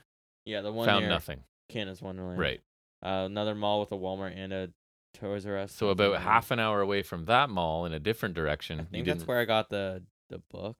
You did get the book there. I got a Star Wars book that's in between the Jedi games, the Fallen Order and Survivor. So mostly for our non-Canadian listeners looking to hit Toys R Us, because we still have those in Canada. They carry figures, and Walmart, basically. And GameStop. And right? GameStop. Because they carry more figures these days. Have some AEW stuff, yeah. And then, obviously, the best store I can get at is Bounty Hunter, but I get like 1 or 2 visits a year. Right. And then, so we hit, the malls were not super fruitful. And then we hit three Walmarts on the way home. One near my old Taekwondo place, and then a couple before that. I think it was the first one. There was nothing. I want to say, I think that's where there was nothing. And then you got something at the first one. Okay, yeah, the first one I think is when I got the Wardlow. I found Unmatched 2 Wardlow. Yes. They had also Ty Conti. So at the mall Walmart, they had Unmatched 2. They had Proud and Powerful, which I have. Yeah. And Ty Conti, which I didn't really care for. No. And I was thinking I would consider getting Wardlow if they had it, which they didn't have it there. And I've heard that's a good it feels good in hand, it's got solid articulation, whatever like that. And so yeah, I found Wardlow at the next Walmart, and so I got him. So and I like when you find figures you don't have any Wardlow, so that's cool. I like that. Yeah, my favorite. So yes, you found him. Figure database, and there's a Wardlow with the purple singlet and the white, and it's got the texture on it. That's nice. It's a Walmart exclusive one, so hopefully I find that sometime. But then I think there's nothing at the next one. Then the last Walmart, which is the one closest to us. Yep. Oh wait, no. Okay, no. So the second Walmart we found things at all the Walmarts. My mistake. Correct. The second Walmart. I thought so. All 3. Yeah, the second Walmart. I got the ones I have here. I found just randomly. There's Elite 96 Ilya Dragunov, which is cool because don't have him. With someone had snaked the belt, but you already have it. I already have 2 of that belt. And we like Dragunov, so that was an instant one. Yeah, another dude Which you don't I have, like. so that's Yeah, cool. Dragunov's cool to have, and then I got Elite 98 Demon Valor because Yep. gotta get the Demon Valors. I think Demon Valor elites I'm missing 3. And He's so toyetic. He is toyetic. I like this one. This is the one where he flopped like a fish.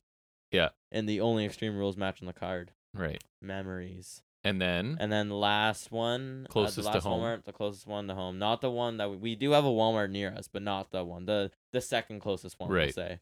Right off the highway to that town. I got the Elite 99 Matt Riddle with the scooter and right. The red trunks, which is cool. That's where we found I got the Chase Boogeyman and the long coveted Elite 99 Seth Rollins. So I got the Matt Riddle from that set as well. They also had Queen Zelina, so you can imagine my frustration to pick one. Right. That was very difficult. Choices are hard. Choices. So basically, we took about half a day to look for stuff, and you found all that stuff within about a half hour. What do you think the furthest we could had to done go? it? We could have done it in like an hour, but we took it for like an afternoon, which is fine. I mean, we sort of planned on it. It happens. It does. And then got to try. I guess like I mentioned, I got the one you guys got me was Unmatched 4 Hangman in like the cowboy shirt, which is really cool. That I found got randomly. A bunch of beer cans. Yeah, that one's cool. That's a good GameStop find because they kind of have like iffy ones. Like sometimes they have these ones. Like I got my Ricky Starks from there when we went to Comic-Con. I see the Street Fighter bucks all the time. I gotta get in bucks to go with my Kenny here. Right. I still haven't yet, but maybe if they're on sale sometime. But the really cool things were they were that Hangman was $18. Yeah, that's pretty good. Yeah, it's crazy. They're usually 30. And then in Canada, we got the paper cutouts of things to come because stuff's on back order. Basically everything we ordered from Ringside Collectibles. Better to come late. I'll take it. I'm not complaining. We got Elite 103 Stardust in the polka dots. Of course. Because gotta get the Stardust. Got it. Hey, I love Stardust, okay? You're the only one. Hey, he's funny in hindsight. I don't know why. Because Although he hated the gimmick so much, the fact that you like it for my dislike of Cody Rhodes, he hated it and you like it, so that would annoy him, so that makes it okay. In a roundabout way. You like it because you're accepting it for that he would reason. be upset. Yeah. And that's fine. I don't know why. Well, because like I don't know why, like, it's not like he's done like because I like Boogeyman because his stuff was so weird that it amuses me because Boogeyman is just like, why was that ever a thing? Yeah. It just makes no sense to me, so it's funny. I don't know why I find Stardust funny because he's just like. But you do. I do, yeah. Because when I came in, Stardust was on the way out, and I used to beat the crap out of Stardust because I remember you told me to get good at the games, which it's paid off now. So you're welcome. Smart. I just hook up both controllers and I just beat the crap out of. Beat the hell out of a defenseless opponent. That's how you learn. Yeah, that's how I learned, and so I would play as Seth Rollins because I've always played as Seth Rollins. Till the day I stop playing games, I guess I'll always play as Seth Rollins. In Universe, I was making my champion, for those wondering. And I would just beat the crap out of Stardust all day long. Yep. And so, yeah, I don't know. I love Stardust because he was Stardust when I came in, so I guess when I was a kid, and I found him funny. Anyways, super happy to get Stardust. That's cool. Our podcast talks about Stardust, I'm pretty sure, more than any podcast in the world. Hey, and one more thing about that Stardust. It's from my first WrestleMania. So, it's nostalgia. It's a bad WrestleMania. People do not like that WrestleMania, and I understand that, but it's my first WrestleMania, so I dig it.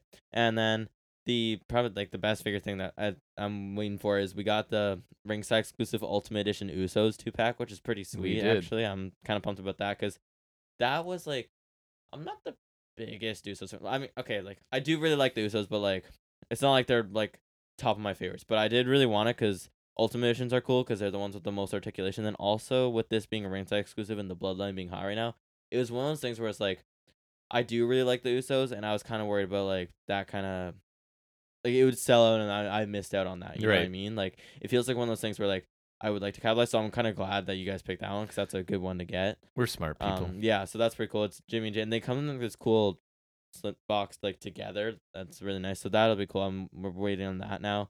We got both tag titles, so that's cool. That's nice. And then I guess we could mention the AEW merch as well because that was cool. It counts. There's the gray hoodie with the MJF one that says, it literally says "I'm a poor," which that's really fun. I can't wait to just rock up to school in that, just because nobody will know what that's about. It'll make me laugh.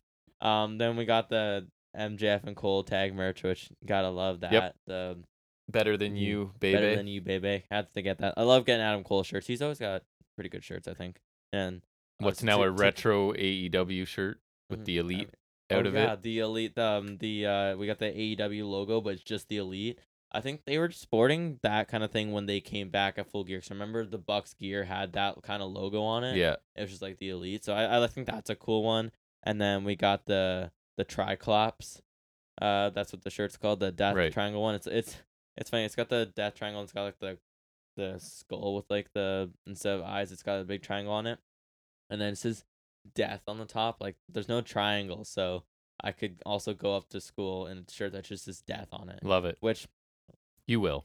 I don't think it would get me in trouble, but no, I don't think it's so. one of those things where school no likey, and that makes me chuckle.